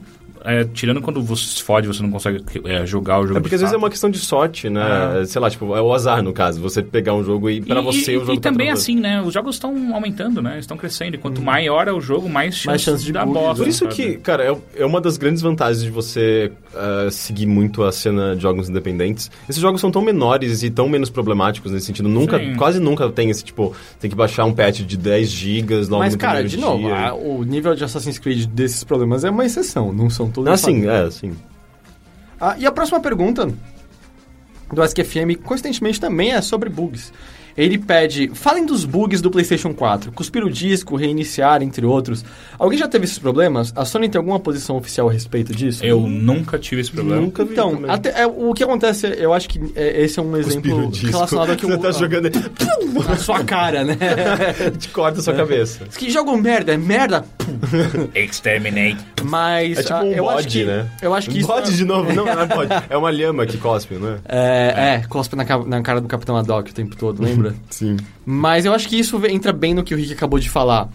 Esses problemas não são tão grandes, não chega no nível dos 3 anéis vermelhos do Isso sim Xbox. era grande. Assim, esse sim era grande. Em certo momento disseram afetar algo como 30%, né? Dos Eu perdi 2 consoles. Então. Eu nunca tive mais console da Microsoft. Eu tenho o meu original até hoje.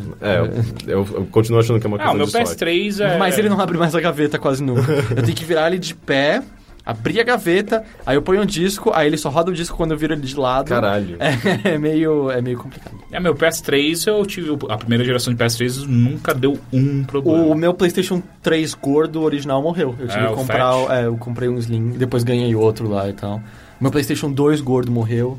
O meu PlayStation... Não, o PlayStation 1 tá vivo até hoje. Muito bem, obrigado. De nada. Mas... É gordo também? Não, ele é magrinho. Ele não é o mais magro de todos, né? Aquele PS1 bonitinho, sabe? Mas eu acho que é isso, sabe? Você acaba vendo os relatos e parece que é maior. Dito isso, na minha experiência entre Xbox One e PlayStation 4, eu tive muitos mais problemas com o PlayStation 4 do que o Xbox One. Do tipo, o Xbox One, na real, eu acho que eu não tive nenhum problema de sistema até hoje. O PlayStation 4, depende do jogo, é relativamente comum ele cancelar e reiniciar o jogo sozinho. O Trials... Qual o nome do último Trials? Trials Evolution? É isso? Ou esse é o antes? Genérico, né? Trials. Genérico é uma boa maneira de descrever o último Trials, mas ele dava crash o tempo todo. Teve alguns outros jogos, sei lá,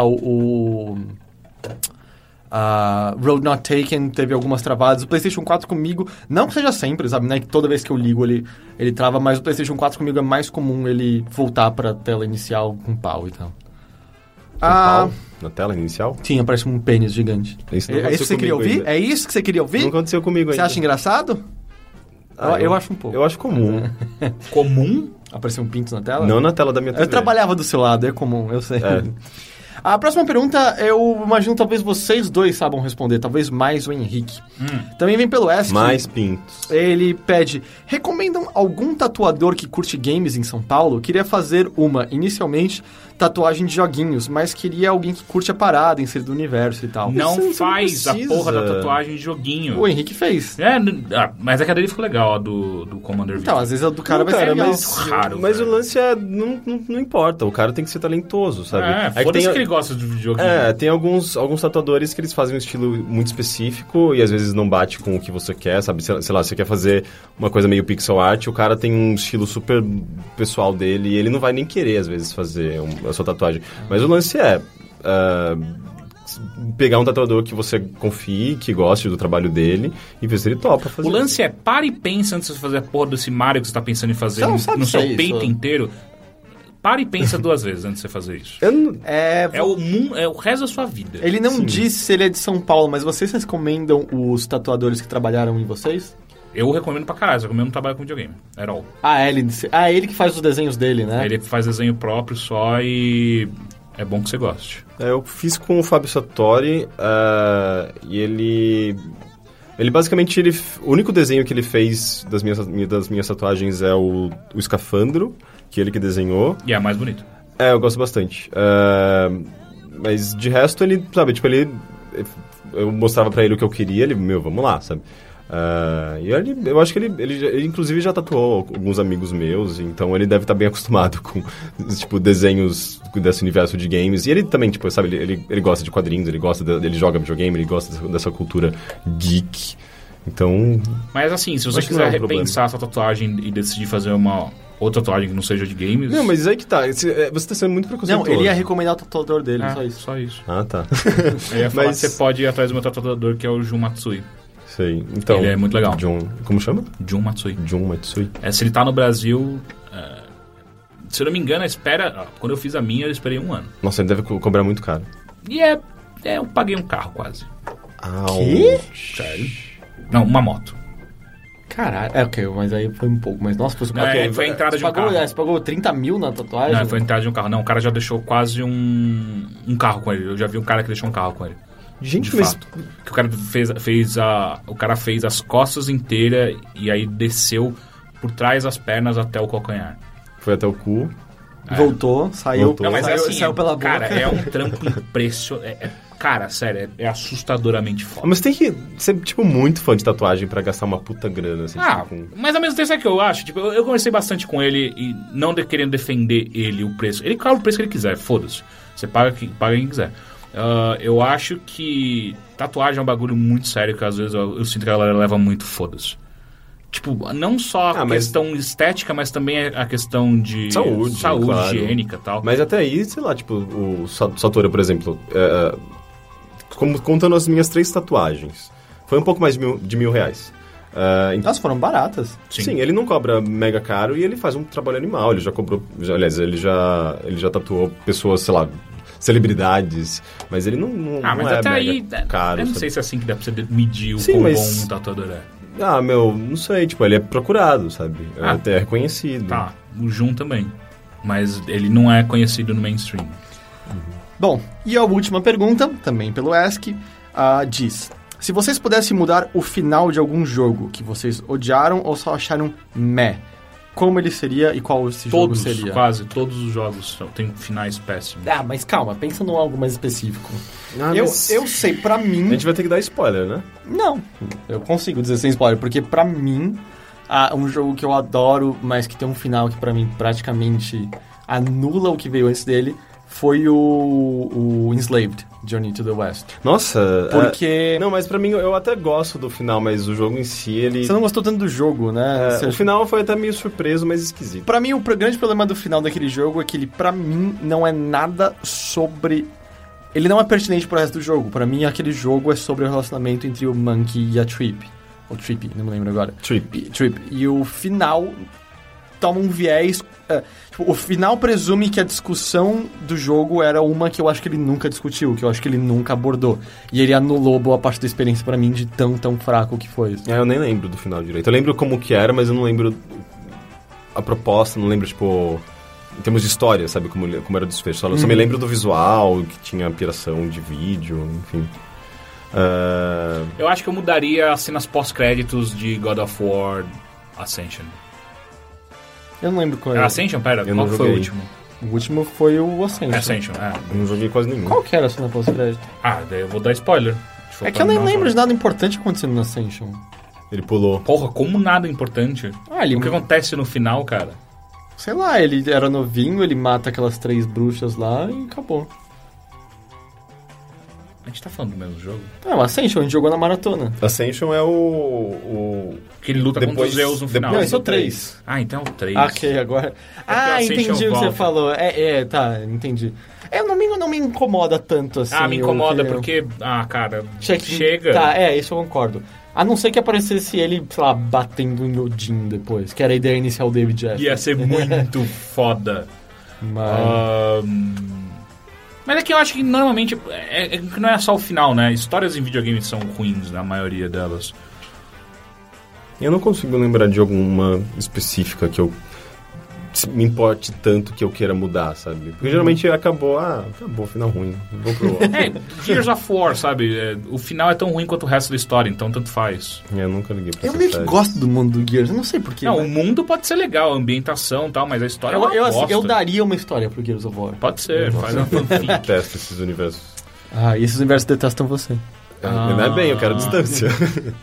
Puta, o final de The Fall total mudaria. Porra, eu acho que ele é previsível e ele não ajuda em nada a história toda.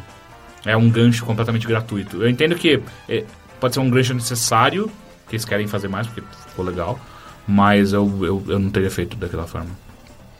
Eu posso falar de um final que eu amo, na verdade, que eu não mudaria de Então maneira não, alguma. porque não é essa a pergunta. Tá, eu como anfitrião, eu permito. Na bilheteria isso não acontece, hein? Qual o final que você ama? eu acho que dos meus jogos favoritos. Talvez isso tenha impactado, assim, tipo, o fato deles serem meus jogos favoritos, sabe? Tipo, que é do Outcast e do Twin Odyssey. Os finais são lindos. Finais longos, sabe? Tipo, que parece que é uma grande recompensa por todo o esforço que você teve pra chegar até lá e como ele dá o desfecho de tudo e é tudo bonito e mostra, tipo, até o pós, sabe? Que é meio desnecessário, tipo... Acabou a aventura e mostra mais coisas ainda. E no Outcast, especificamente, tem um bônus que eu acho brilhante. Que depois de tudo, passa crédito e tudo mais, vem uma coisa completamente desconexa do jogo, que é basicamente todos os personagens, ou uma boa parte deles, dançando uma música dance, tipo, no planeta, tipo, alienígena. E é uma música ridícula, usando a língua que eles usam, tipo, pra se comunicar lá dos alienígenas. E é muito babaca, assim, é completamente estúpido, imbecil. E é mó legal que tenha isso, sabe? Tipo, vamos deixar uma piada aqui no final. Porra, lembrei de um. Ah, ok, pode falar. Indigo Prophecy. Mas toda a parte final, não só o final. Sim, ele começa muito bem e vai... Puta, que jogo da hora o começo vira numa dele. zona. Eu não sei se no meio. concordam comigo. Deus Ex Human Revolution merecia um final mais legal. Eu não lembro do final dele. Tem as 3 escolhas lá. Sim. Eu gosto. eu gostei também. Eu não É que tem esse lance de ser meio... Chega naquele A, B e C. A, B e C e meio que... Tá, então eu tenho essas escolhas, vou salvar aqui e vou ver todos. E fica meio... Perde um pouco... Porra, peraí, Mass Effect, caralho. Porra, Mass verdade. Effect. Mas assim, eu mudaria o terceiro jogo. Sim, o jogo inteiro, a história inteira do sim. terceiro jogo, com certeza. Mas eu vou estender então o que o Henrique falou. Teixeira, qual é o final que você não mexeria de jeito nenhum? Shadow of Colossus. Tá ali. Eu não mexeria em Red Dead Redemption. Como ele Também tá, Red Dead Redemption, porra. E eu acho que com isso a gente pode encerrar essa edição do Mothership. A gente tá aqui novamente semana que vem. Acesse o Overloader, tá cheio de conteúdo legal. Essa semana a gente vai ter bastante shuffle. Tem resumo da semana na sexta-feira. Aliás, vai ser tarde demais quando você estiver ouvindo isso, mas a gente voltou com as transmissões ao vivo essa semana. A gente vai... A essa altura a gente já jogou, caso não tenha dado nada errado, porque coisas erradas acontecem. A gente vai ter jogado Super Smash Bros. Pra Wii U na quarta-feira. A gente vai ficar se batendo.